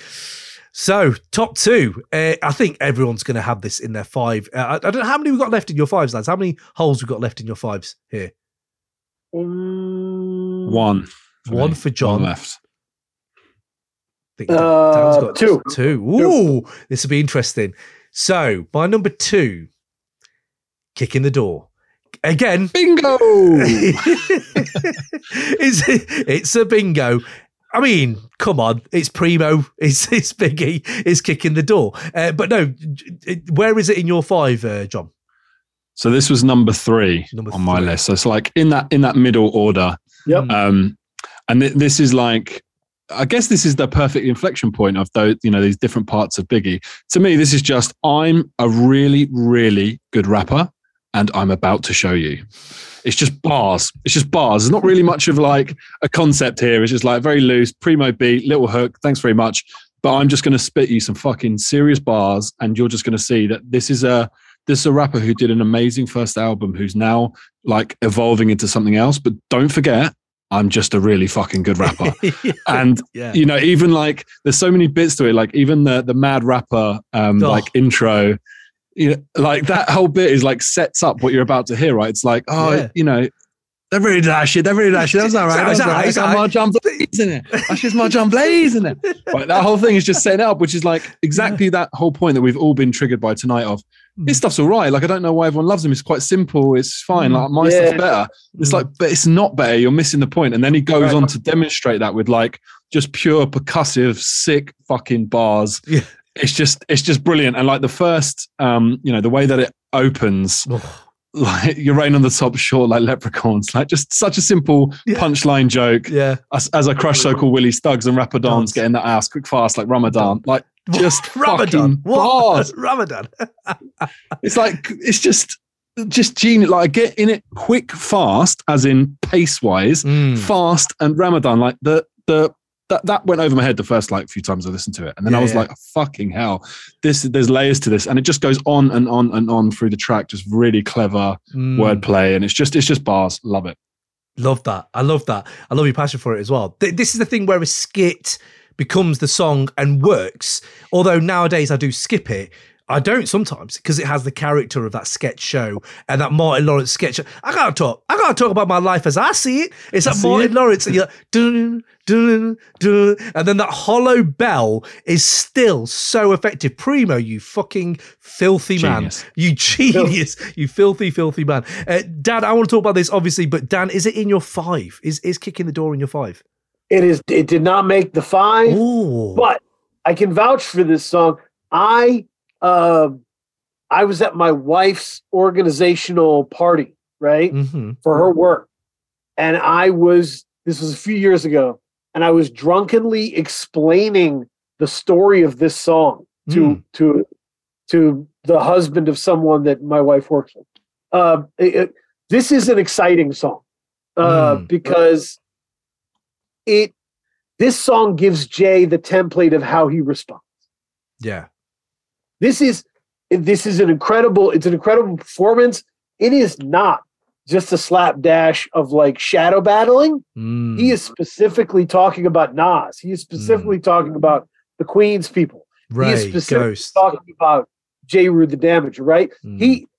He had a bunch of people that he was unhappy with. He put them all in one place and he was like, everybody's going down. And like when he says, son, I don't even know why you run with them. Run with them. They got coming. He's looking at Primo. That's the story of this song. Yeah. That he was staring at Primo and he was saying, son, I don't even want you to know you run with it. Because J. Rue did One Day and it did the whole taking down, Bad Boy Records thing. And the energy of that, of just like staring down the person who made the beat and being like, your friends are full of jizz. Huh? And it's Primo. It's not someone who's nobody at this point. This is fucking DJ Premier. Yeah. And that as well shows his cocksureness. He's just fucking full of it. It's like, yeah, what the fuck are you doing? And there is, again, if Aliens, you've got Hit 'Em Up. Absolutely. One of the best. No Vaseline. Absolutely. We talked about like all these other diss tracks. But Kicking the Door might be it is the epitome of diss tracks. Subliminals as well. Like he's not saying names. So with the names, you get a different type of effect. Hit 'Em Up gives you a visceral, like in your face shock. This isn't. This is more of a true mastery of put downs, critical, like diamond tip precision when you're chopping off a head. Like he's like really knows what to do with, and like, this is kind of how a beef ends, because I don't remember, obviously he passed at this point. So this is how you end a beef. And if you want to know what's beef, go check What's Beef. This guy's already done that as well. He's also done a track called What's Beef. And that's how good he was. He was like, if you don't know, by the way, this is what beef is. And yeah, what the fuck? And this is how good he was, I suppose. But I think the throwing bleach in the eye shit, I think the hilarity of claiming mad rappers, already a funny sketch, who the fuck is you? Who the fuck is you to be asking me any questions? That is funny. Yeah. It's a funny stand-up bit. Put that with Martin Lawrence, bang, and then have they studied Ready to Die, stole my flow, you cursed it but rehearsed it, and yet you still didn't recoup on your album. That's a hilarious little jab to me. It's like, what are you saying? And that fucking sample, is it Screaming Jay Hawkins? That fucking sample is sick. And I remember specifically when this song changed clubbing for me, because we thought clubbing was great. And then my mate went to a Tuesday night in London. Next day, we'd gone out somewhere else, got up the next morning. He was with some Irish girl that he'd met. And he was like, She was great. Yeah, she was really good. But she took us to this club. Ridiculous. They played Kick in the Door. We all stopped. I was like, no, they didn't fucking play Kick in the Door. He went, yeah, they played Kick in the Door, mate. Everywhere we went did not play Kick in the Door. They played Hypnotised. They played Juicy. They played One More Chance Remix. And he's like, no. He played Kick in the Door, mate. And we were like, well, we're going there. And we went there the next time we went. And I remember that of like hearing, what's it, throws Beach in the Eye now, he's brailing it. That's another fucking little twist where you're like, what? And like, everyone loves a shootout line. Everyone does. But just take a second to think about the setup line to his shootout line. And that's the dashes of colour to his personality of Frank White, fuck Papa, call me Francis MH, all that. And he brilliantly refers to him as Francis in this, which is great. He call me Francis MH White. And you're like, yeah, brilliant. Right. But intake light totes, tote iron. That's the setup line to Hull was told in shootouts to stay low and keep firing. Everyone loves that line. Good line. But the intake light totes. Don't toke really hard, mate, before a shootout. Intake a light one, a tote iron, and you're like, this guy, yeah. Then he keeps extra clip for extra shit. Just on like lines that stand out. I always like the line that if the beef between us, we can settle it with the chrome and metal shit and make it hot like a kettle get. You're delicate. You better get who sent ya, right? Which is an interpolation of his own fucking line, which is about beef between us and how you can settle it. That is fucking next level 4D chess shit. It's unbelievable. Yeah. That is unbelievable. The cheek of that line is fucking ridiculous. Yeah, who sent you? Love it. Yeah, fucking love that. I think as well, I think if you're looking at ways to explain to maybe even someone who isn't there intricately looking at how flow works, I think this is one of the most subtle but effective switches of a flow ever put to wax. And it's such satisfaction afterwards. There's not much better you can get, which is like, you should know my stilo went from 10 G's for blow to 30 G's of Joe to all G's with hose I've never seen before. So, Jesus, get off the notorious penis before a squeeze and bust. Oh, squeeze and bust. Whoa! Like that is the way you've subtly just done that. And that to me is so satisfying. Every time I hear that is like how you've moved from one thing to another. And I'll always love how he lifted from Get Money, the hook, because I always thought it was such a hard line, was the kick in the door, waving the 4-4, all you heard was Papa don't hit. It's almost like someone said to him, you know what you said there on Get Money was so hard. You should just fucking use that again. Like, it's so hard. You're not going to get better than that. And then the fucking flow at the end. And this is another thing I had down where I was like, blow up like dynamite sticks, hydro, that diamond, that's it. Got paid off my flow. Rhyme with my own click. Take tips from Cairo, lay in with Joel pitch. I know. And then he's so angry. He has to fit so many words into like a small breath. I know you were praying you was which fucking prick when I see you. He had to just put fucking prick in there. That really stands out though because of that. It kind of goes. That's what's so smart about it. Is you've gone from this really punchy flow to you fucking prick, like to finish it, like just to add the level of emotion to it. It just makes it fucking gold, absolute gold. Yeah, I'm so glad that we got to fucking do this shit about kicking the door. Let's just quickly see. Did anyone have kicking the door in their fives? Here we do. Sure, yeah. Ninja's Rose out at number 3. Big up. Jack P. Did you have it in number? Jack P. had it 5, which is fair enough. Still in there. It's hard to pick these, isn't it? But yes, let's have a look at my number 1. Wow. So you've got 2 more. I've got 1 more. So let me do my number 1, Dan. Then I'm going to go to your 2. I wonder if my number 1 is in your number 1. Now, my number 1, people who listen to the show will know this. I think it is if you're talking about aliens, it is one of the best musical examples of novelistic human nature. We love as humans to tell stories, and storytellers are held in such high regard in human culture that we would give them everything, riches and fucking respect and all that shit. And his use of language to impact the listener with the imagery that sparks beyond 4K in this song, there are not many better storytelling songs than Ends Bleed. Now, I know people have got who got a story to tell. I go to Ends Bleed. I even listed down some of my favorite storytelling songs, and I was thinking, I think this might be the best. I've got a story to tell by B.I.G, Dance with the Devil, Immortal Technique, It Was a Good Day, Cube, Stray Bullet, Organized Confusion, Art of Peer Pressure, Kendrick, Stan, Eminem, Children's Story, Slick Rick, An underrated one, Uncommon Valor by R.A. the Rugged Man. That's a really good one. Great shout. Wu-Tang, MGM, fucking Impossible, Maxine, fucking Alex, Hilton, Ghost, all that shit. Yeah. Regulate by Warren G. I'm just listing these now. Lactose and Lectin from Victor Vaughn, Ice-T 6 in the Morning, Miss Fat Booty, Most Def, Millie pulled a pistol on Santa, De La Soul, Spotty Yachty Dopalicious by Outkast, and I've also got Shootouts by Nas. Now, they're just a few I had just looking at my own playlists. And I was like, I think Ends Bleed might be better than all of them. I think it might, for me, it might be better. And I know that might be sacrilege to some of that Stan and all these people that love that. But this is the Alfred Hitchcock of rap in its finest form for me. Now, before I go more into Ends Bleed, because people have heard from me on this before, does anyone have it in their 5, or do anyone have any takes on Ends Bleed from A Life After Death? Anyone's 5? No. Oh, it won't be in John's. John's on its 5. So not in your 2. No, it's not. It's not on mine, but it was at a point, right? And so, by the way, I want to go back to the story songs. In terms of children's story, I actually go with The Moment I Feared by Slick Rick. Okay, is my go-to Slick Rick story song. Interesting. I like that one. It's incredible. Visine in the eyes and everything. It's awesome. But yeah, I had a roommate in the Army from Trinidad. He originally from Trinidad, lived in New York after that. He got in. He had issues with people around the platoon. He was a character. And I remember people were coming to him and warning him, like, you got trouble. People are on the way. And he looked at everybody and said, Ends bleed just like us. Oh, he referenced this song. Yes.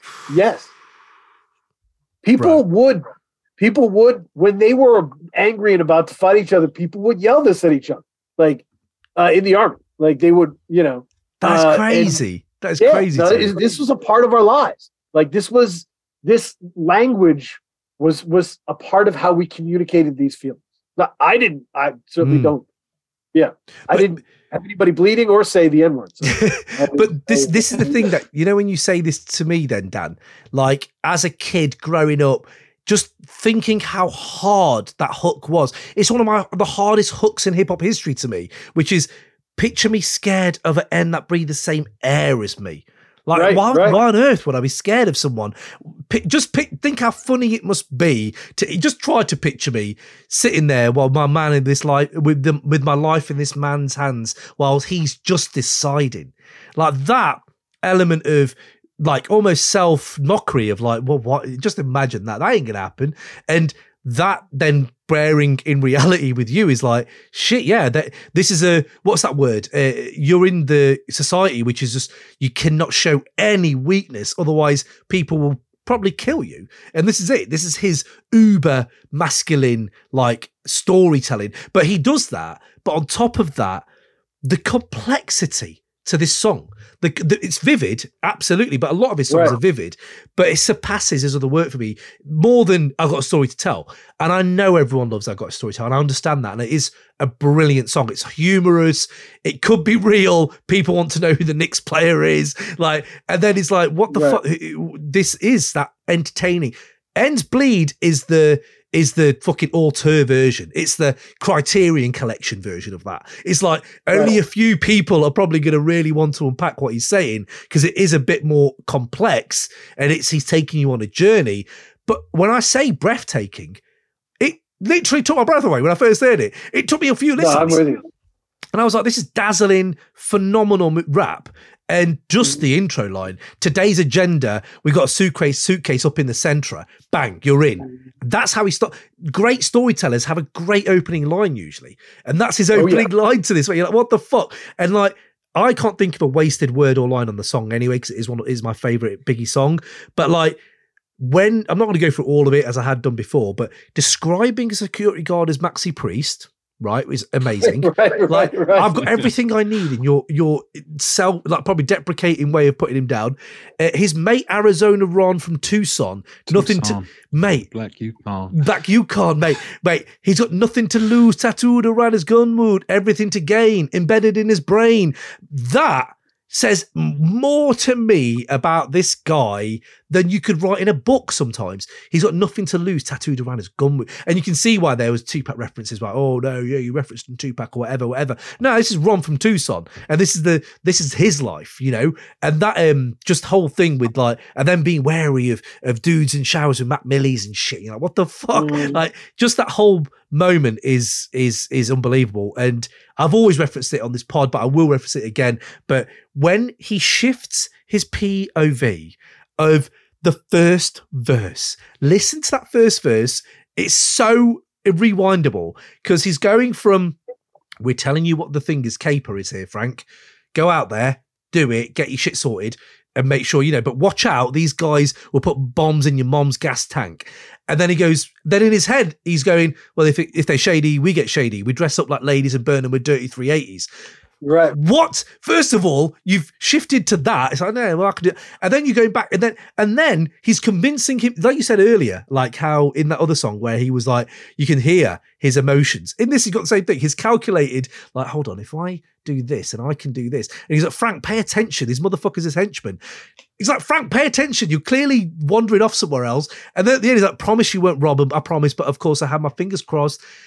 All this complexity is like, that's English A-level literature. You should be reading this for your A-level if you really want to talk about storytelling. So yeah, no, I do love it. And I love the punchline. They got the fucking Toad, and he's fucking, what's he say again? I can't believe how they allowed it. We just walked past him. We just walked past them at the end of that. So yeah, no, Ends Bleed is my number one. Maybe not for Aliens, but I can kind of see why it'd be storytelling for me.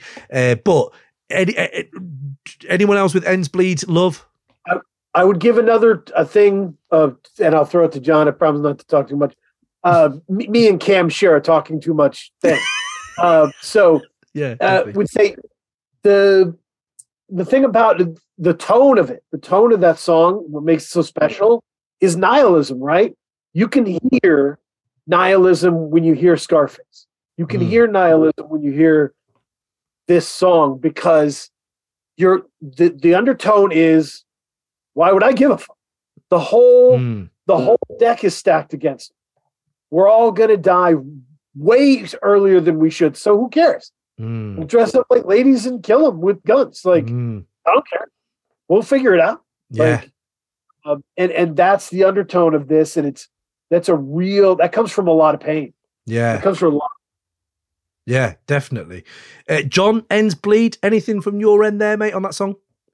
Yeah, I think this, if I go full circle about what we were speaking about at the beginning, when we were talking about Give Me the Loot and that storytelling and, internal monologue and like all these different like kind of dynamics that he's using in the way he's writing, you can see the levels are shifting in terms of his ability at this point, right? Like this is someone who's learned from all of the stuff that's come before that he's been able to create and is now able to take some, similar concepts of, telling a story from different perspectives and his internal monologue and all the comedy, all the humor, all the punchlines, but he's still keeping the menace. Like all of that stuff is coming together to like give you this like story that, again, that creates so much imagery in your mind. You're able to like picture these characters, right? Like everyone, they close their eyes can picture Ron, right? Like they can see it in their mind.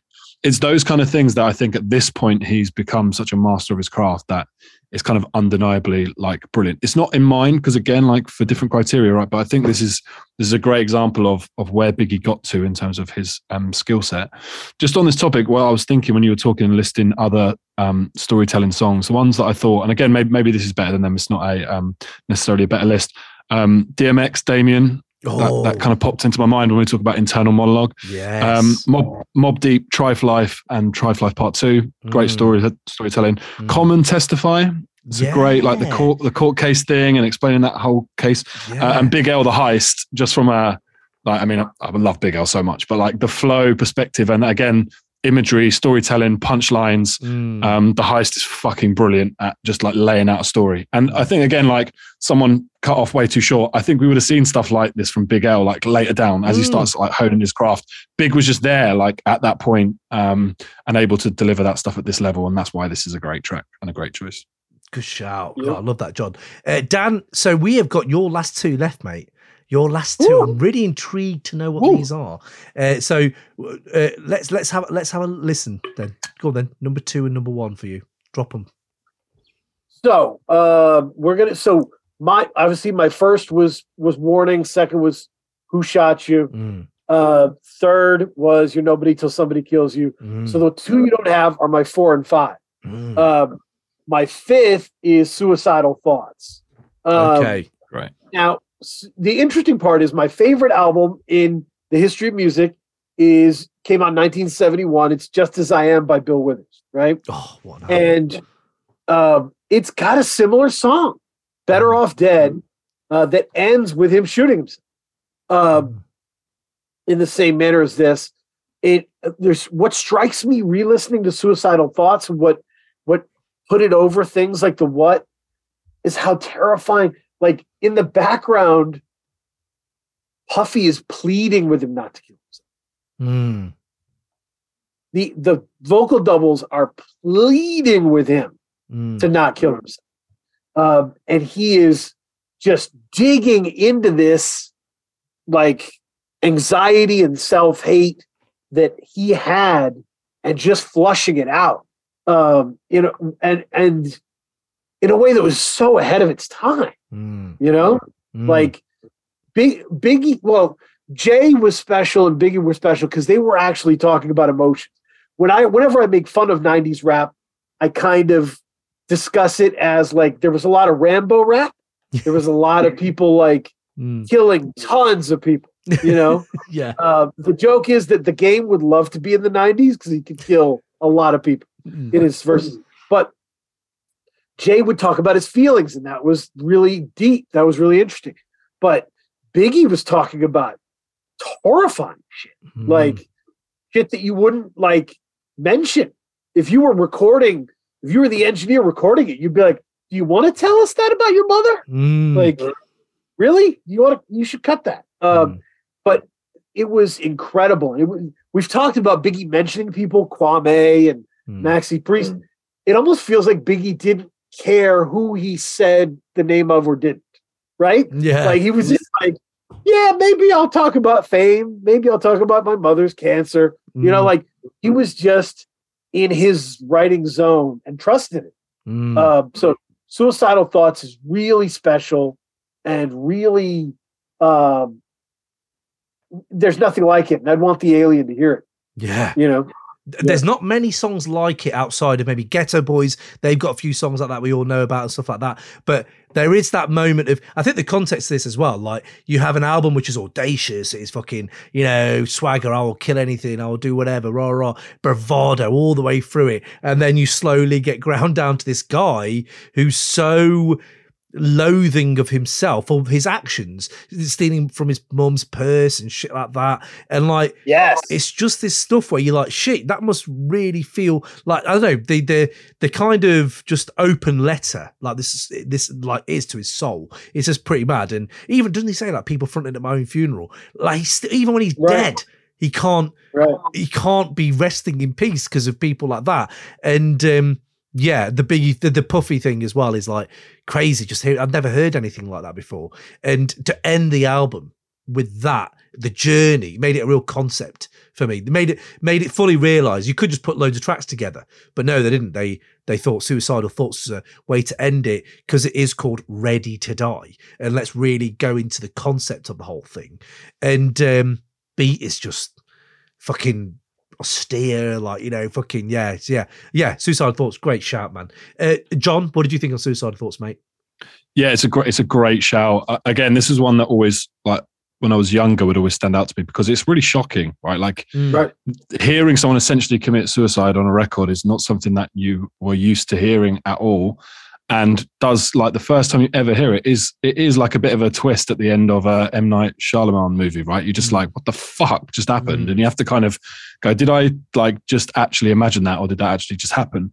And I think as you get older, you start to understand like all the kind of braggadocious stuff in hip hop is a veneer of essentially like PTSD of what it was like to live that lifestyle and be in a country that has racial tensions and tensions with the police, and being from that community, all those different prejudices you're going through and doing what you can to survive, and all of those different pressures building up to the point where, you've got these feelings inside of essentially suicide. The difference here that we see from Biggie, that, maybe there are other examples of it, but I can't think of any off the top of my head, is vulnerability was not in the vocabulary of rappers. Like, it just wasn't. You'd hear all the other stuff. You'd hear, like, I'll rob people, I'll wear chains, I drive range, and I'm fucking every bitch in the neighborhood. You wouldn't hear, I feel really bad about doing that and about the way I've got this wealth, and now I'm thinking about fucking slitting my wrists, and my mum should have got an abortion. And the only artist that I can think that really like captures that same way that kind of shocked people, not that I'm a massive fan, but was kind of Eminem, right? Like, kind of came out with like jokes and funniness, but was also just very self-deprecating. And I think Biggie does that, like, he does brags better than anyone else, but somehow manages to be way more humble and self-deprecating than anyone else. And I think, again, that's what makes him so compelling, is he's such a multifaceted person that makes his art really interesting to listen to and absorb, because normally you just get one side, like Drake's just unrequited love dynamic, right? Like, that's it for 10 million albums. Like, cool. Right. Like with Biggie, we get every emotion, every feeling of guilt, angst, success, pain, failure, fear, like all of these things on every album. And this is a great example of that sadness and stuff that you just don't get that from other artists. You're always shielded from that. And I think he's done that in an amazing way on this track. And his growth into the next album. Sorry, Dan, I was just going to say, where you don't get this on the next album. There is no suicidal thoughts. Now I've got too much to lose. Now it's you're preying on my downfall. Now it's like, this, you're nobody till somebody kills you. There's an extension of this kind of suicidal thinking into, again, nihilism, like somebody's going to kill you and that's the only reason I'm going to know you, kind of thing. Dan, did you have anything else on? No, I wanted to shout out Drake. For the last 6 years, his content isn't just unrequited love. It's unrequited love due to scheduling issues. Like, I'm in your town for tonight and you have a husband? What is this bullshit? I'm in Utah. Come on. Yeah. Hilarious. Yeah, that's hilarious. So your fourth, Dan. What's your number 4? This builds to what John is great. He's been doing great. John made a great point. He said, we're talking about who shot you scales it up, right? And makes it bigger size. Suicidal thoughts kind of scales it down to where you're trapped with. So Biggie controlled the scale of his songs so well. My fourth was a nod to that. And it's I got a story to tell. I got a story to tell. Okay. So to break that down for me. The thing about it is it's a really unique song. African-American Gentlemen Bleed Just Like Us is like a mafioso rap track. For right? sure. I hear Cool G rap on that beat. But the beat to I Got a Story to Tell is so kind of light and pretty. And then it's him laughing with his friends, talking shit. And like, what I want the alien to know, I actually did. At some point, I had Dreams just playing in my 5. Do you remember that song? Oh, yeah, Dreams, yeah. Dreams of... I had Dreams in my 5 because I wanted the alien to know hip-hop is a safe place for you to say all your weirdest sex shit. Yeah. Cool, Keith. Fuck, yeah. You can keep it a buck and just be like, I'm not banging any of the girls in Escape. Like, I'm not doing it. So he poor Escape. Shout out to Escape, caught a stray. But no, like that. What was these like?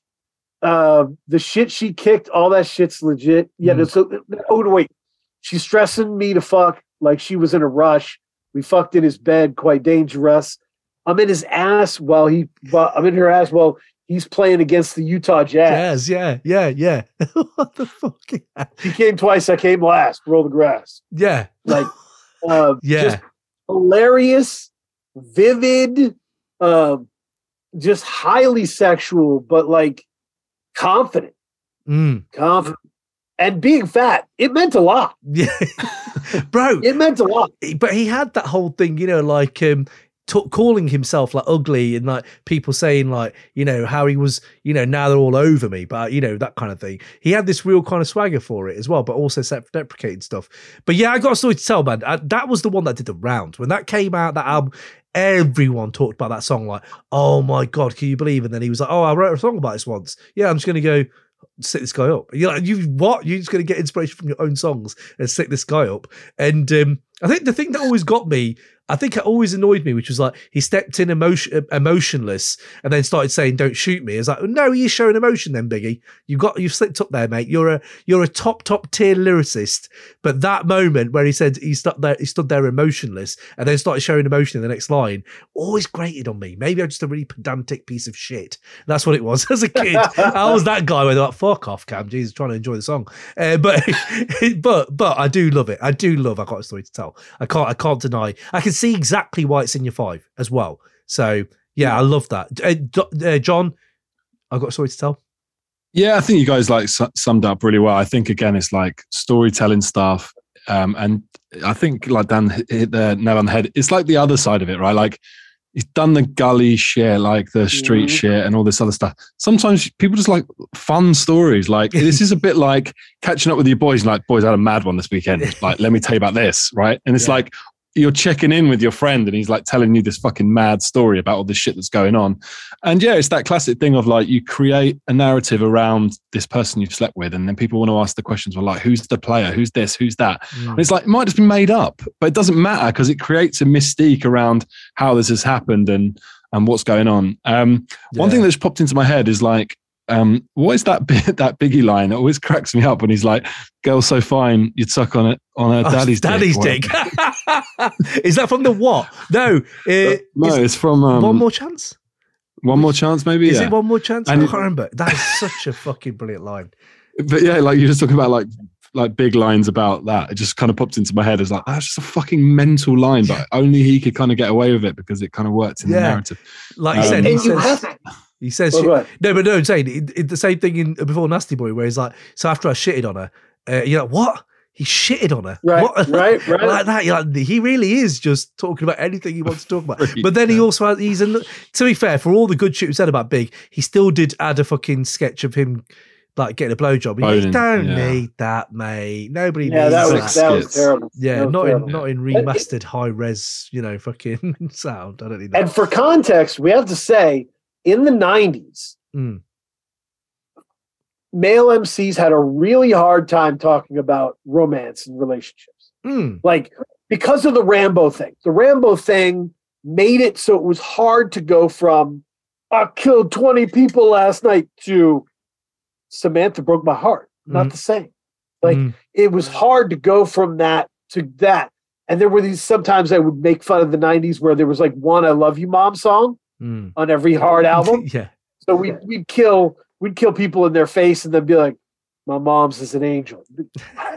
It was, the tone of it was hard to balance. And Biggie was one of those people effortlessly. His story songs could be about murder or a drug thing, or it could just be this lady he knows from the neighborhood. Like, it could be whatever. Yeah. He was just, he addressed it all the same. I love that. Well, there you go. That's our 5s. There's our 5s, and I really appreciate you guys have brought some fire today. It's been brilliant. I can't believe we've been on for so long. I appreciate the stamina as well. But I was going to say, if I don't know if you had a standout one for your Alien then, for an Alien, because it is different to my 5. My top 5 is my top 5, but what I would play to an Alien is different. And I think I am now convinced, unless thing is, in 100 hip hop songs, you could easily put on the storytelling songs. So Ends Bleed might get cut out because of that. Even though I think it is the best storytelling song, I think I'd be hard pressed to really argue against some of the other ones I've already put down. So maybe not that one. But for me, I do think Juicy has made the best argument from me for that, as we've just talked about. Dan, you have a spreadsheet. You have maybe your own thoughts on this Alien song. What did you deduce it down to? What's the song you think should be? So, like, I'm trying to give one song to the Alien. Got to teach it hip hop. Comes down, it goes, what's 90s hip hop? And you're like, well, here's one song from Biggie, and you can only pick one song. Yeah. Which one would it be? Okay. Because I'm gonna go warning. I'm just gonna give warning because to me that is like that paced story song. But if you were to break it down in categories, right? I think you were on the verge of this. Like you can give one storytelling big song, one like anthemic big song, like Hypnotize or Juicy, one, and that would let me include the what, which is what my big regret is, right? Yeah. Because then I could have the what is Biggie plus another lyricist, which is another category, right? Because you fit in a method, like, man. Brooklyn's Finest is like that, Yeah, and you fit in a Jay-Z. So here's the thing: if you've got 100 songs, only one can be big. Do you want how many you can have one Jay-Z song? Yeah, that's it. So if you're only picking one bit, what I'm saying is there better storytelling songs? Is there better anthemic songs?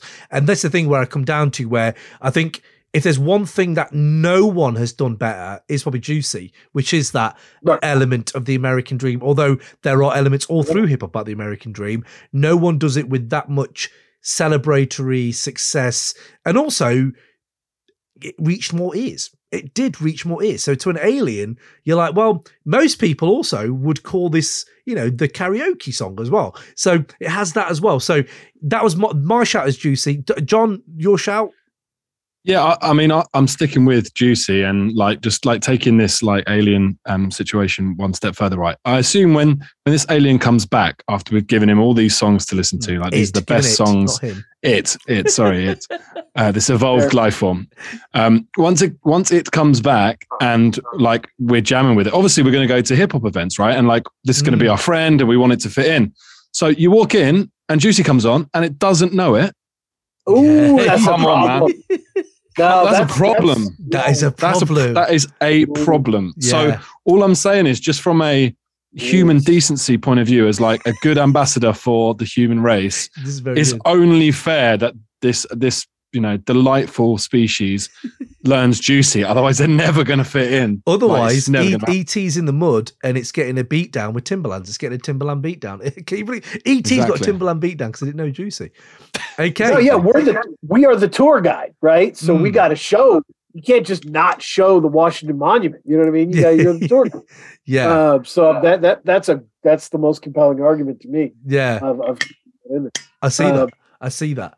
Okay, well, we're going to put it to a vote for the patrons anyway, so it'd be quite interesting what the vote result is in the end. Dan, you came up with a really interesting take on my WhatsApp. Just let's end on that. Actually, let me go into the chat quickly because people might be going to bed right now. I can't imagine they're going to still be around, some of them. So let me quickly just say, here we go. Oh, yeah, the what? Yeah, you talked about that. Ends bleed suicidal thoughts, and the what just missed out for me, says Ninjas Rose. Ninjas Rose, Suicidal Thoughts, probably my favourite big track. I left it off because I find it hard to revisit on personal reasons. On a light-hearted note, I have got Ready to Die tattooed around my shin bone, which is almost like Ron from Tucson. That's brilliant. I got a story to tell. It's in my top 5 because of that beat, says Steve Piper. Let's not sleep on that beat. That beat is sick. And the Utah Jazz line, yeah. I weirdly drawn a parallel between Biggie and Carr, says Ninjas Rose. The ability to sum up so much by saying so little, just in a vastly different way. Yeah. Put Billy Woods in that as well. Put Rock Marciano in that as well. John's pragmatic thinking is second to none, says Ninjas Rose. There you go. Dano, I want John as an inner voice. Yeah, to untangle my brain. Yes, yeah, that'd be brilliant. Let's please have that.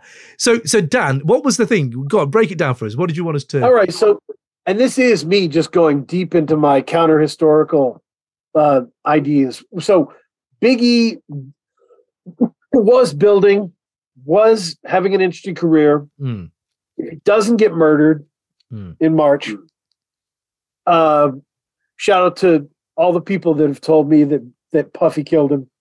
I love hearing hip hop conspiracies. If you have any hip hop conspiracy, email me at goodspiritedgoons@freemusicempire.com. So this one is he doesn't get murdered, continues living.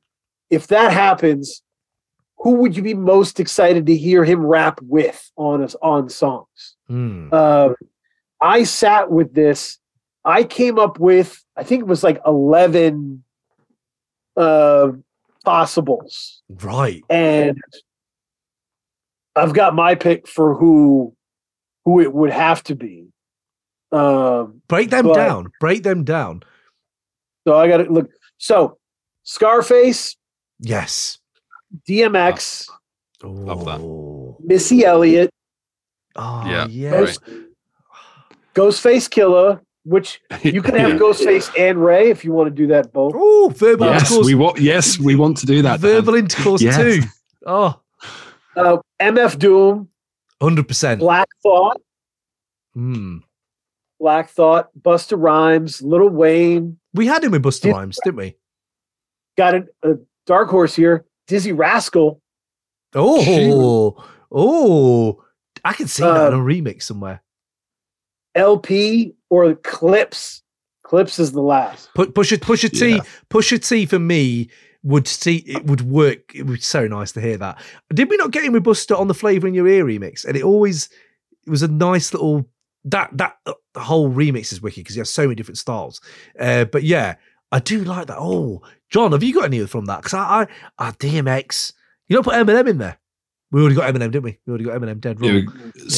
So I love the thinking. The Dizzy thing's really interesting. You've heard that track with Giggs called Nutcracker, Dizzy and Giggs. Ooh. And that is, when you said it, I was like, Biggie doing the Giggs, like the slower flow, with Dizzy doing the like double time flow. That sort of sound combination could have been great. I thought about this. So I was thinking, okay, he doesn't die, right? Like that kind of changes Jay-Z a lot, right? Like, and I know we had them together on Brooklyn's Finest, but like if Big doesn't die, eventually he's like gets to a point where, you know, Jay-Z's trajectory kind of was like outgrew Rockefeller and became his own thing. Biggie's outgrowing Puff at some point and going, hang on a minute, I don't need to be giving away like all of this stuff. I need to do my own thing. And I think we could have been in a scenario where Jay-Z and Big are closer and do more artistically together. And Brooklyn's Finest is fucking fire. Like that is such a, it doesn't actually get talked about that much considering how ridiculous it is. Like two of the greatest ever on that track going absolutely fire back to back. Amazing. So I imagine like more of that essentially would be great. I just went straight up and just thought, okay, what other essentially Kings of New York have we had that would have been really interesting? I'd have loved 50 and Big would have been fucking great, wouldn't it? Like 50 and Big. Like imagine a Big feature on Get Rich or Die Trying. Like, it'd be ridiculous. Would have been ridiculous. I would have loved to hear, not so much like them both rapping on the track, but I would have loved to have heard Big on a Kanye Soul Beats era instrumental. Interesting. Just think Jay-Z, right? Just Jay-Z on Kanye beats is amazing. Imagine like peak Big would have been great. And just for the reference earlier about Lil Fame on The Warning, MOP, like imagine Big on the Anti-Up remix. Would have been fucking sick. I know. Just MOP's energy with Big, like that combination would have just been amazing. And obviously that relationship and rapport they would have had. They were the ones that popped into my mind, just kind of, I think that would have been nice combinations. Oh, Cam, many men with Biggie. Oh, come on. Many men. Yeah, he would work on that beat. This is the thing. I think there's even people at that time that you regret, like him and Pun. On a song would have been monumental. Really? It's like we have Black Thought and Pun, and we have that now, so we know how good it worked. So that would have been for me up there. I even think Pete Cannabis. Oh wow! With a big like just having that weird like I just hear 4 3 2 1. Do you know what I mean? Like, but then again, anyone on 4 3 2 1 with Big. Meth, we had Meth and Big. Imagine Red and Big. You know, that kind of thing. LL and Big. We had that on Flavor in Your Ear. Just imagine a bit more of that. So he had those moments nearby to him, but I personally had like Ghost, Doom. I had one where I was like, you know what we didn't actually get at that time was Be Real. I wouldn't have minded a Be Real, Cypress Hill. I want to hear Big over Muggs anyway, but Big over Muggs and that kind of different flow, that would have worked for me. But then I started thinking like people that we missed out hearing him over, and it would have been an obvious step to Neptunes. Neptunes was the next step for sure. He'd have done the Super Thug, his version of it or whatever. But like I was thinking to this day where I was like, just imagine the way he would have changed his flow, maybe like Jay-Z has or whatever. And we never got the Primo project, but we never got a Nas Primo project, but you got more Nas Primo songs. But I was then thinking like, fuck man, him and Muggs, yes. Him and Neptunes, yes. But imagine him now on Madlib, or him now Dilla. There you go. That would have been fucking mad. You hear Raekwon on Dilla, it's brilliant. He's got tracks, and you're like, that works. Buster on Dilla works. So yeah, no, it would have been amazing. And we already know that he can switch his flow to different types of things and lend his hand. So yeah, I hope that's a brilliant way to cap this off. It has been a 2.5 hours Biggie loving, and I didn't know if you guys had anything else to say on it. Boom Biddy Bye Bye, Cypress Hill with Biggie would have been amazing. Can I tell you my number one pick? Oh, sorry. Yeah, go. Sorry, of course. So, and this goes back to the Biggie as a trumpet, right? Mm-hmm. Biggie as a trumpet, DMX is an electric guitar. You know? Okay. And so I want to hear those two against one another. I'm not sure I want it on like a Swizz Beatz beat, maybe a Dame Grease or like a Bink.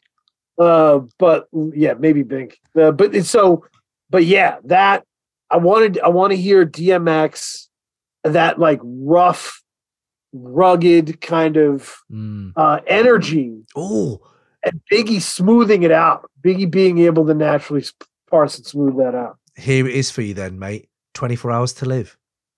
If he'd have gone Harlem World, he'd have done that. He'd have done Harlem World. He'd probably still be with Bad Boy at that point, and he would have got with DMX, and 24 Hours to Live would have been a perfect one for him, because they all have that. The Locks kill it. He kills it. Jada's amazing. And then just imagine Biggie coming in with his verse about how he had 24 Hours to Live. Ooh. Yeah, absolutely. What about Ends Done Started Something? That with Biggie would have been fucking fire.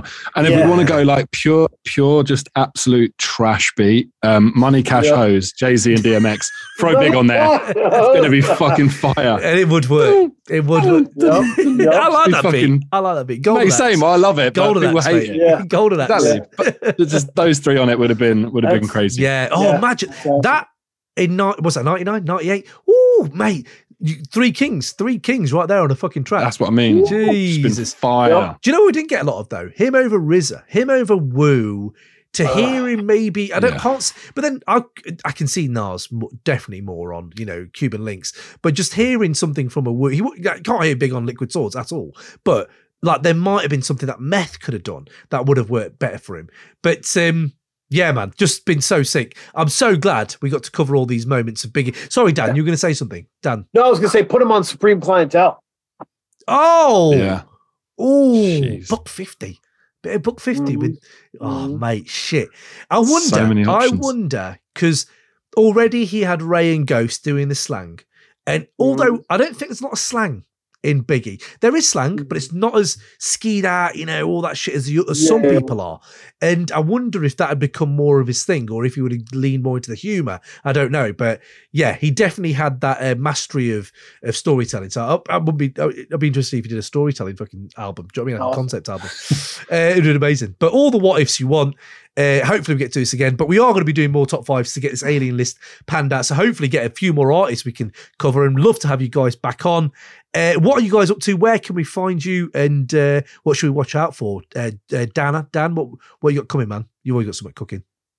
Let's we go to patreon.com/Free Music Empire. Yeah, we just posted, this. We had.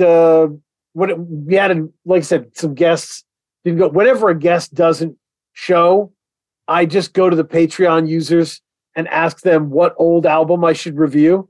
And Sankofa, shout out to Sankofa, he suggested The Iceberg, the Freedom of Speech, album from Ice-T, 1989. It was awesome. Digging into that was really cool. Wicked.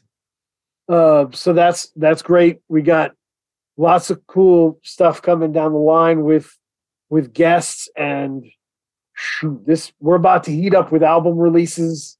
Keep people on your radar. Sketch 185 is coming out with an album that's going to be really important. Odyssey dropped today. Odyssey dropped an album today. Yep, Odyssey. Oh, yep. Shit, I didn't even know that. Okay, I've got to check. Great album. This is it.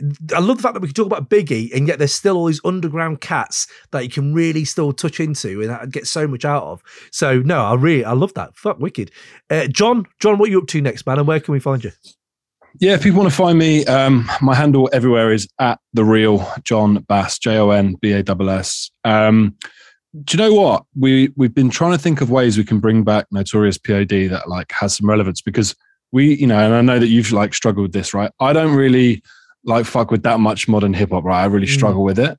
So there's a handful, well, not even a handful. There's a decent sized list of classics that people want to hear reviewed, and so that was what Notorious P.I.G. started as. And you came on and did the Chronic, and we've gone through all of the like considered like high value albums.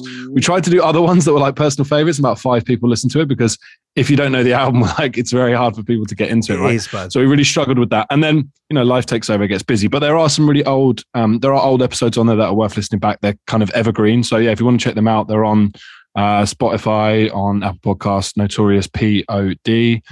So yeah, feel free to have a listen to those. I'll just round out by saying, the last time I was on, I missed out getting the infamous in to Crate 808. And you asked the question earlier about 3-track runs on albums. Now, on the infamous, you have Survival of the Fittest, Eye for an Eye, and Give Up the Goods. 3 in a row. I rest my case. Thank you all, and good night.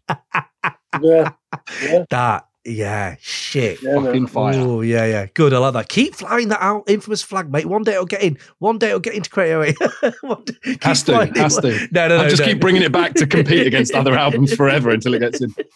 No, infamous is amazing. It's just not as good as Hell on Earth. But I'm joking. Everyone, please calm down. But yeah, no, okay, fair play. And yes, do go check. And you know what? For all these, it's a fucking hard job doing podcasts. So people go out there.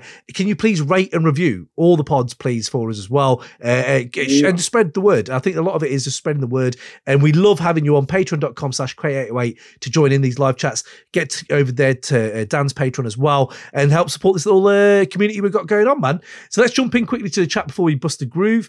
So I thought, Steve Piper, I'll throw Sean Price in there. Sean P and Biggie. Steve, that's great. I love that. Oh, that's good.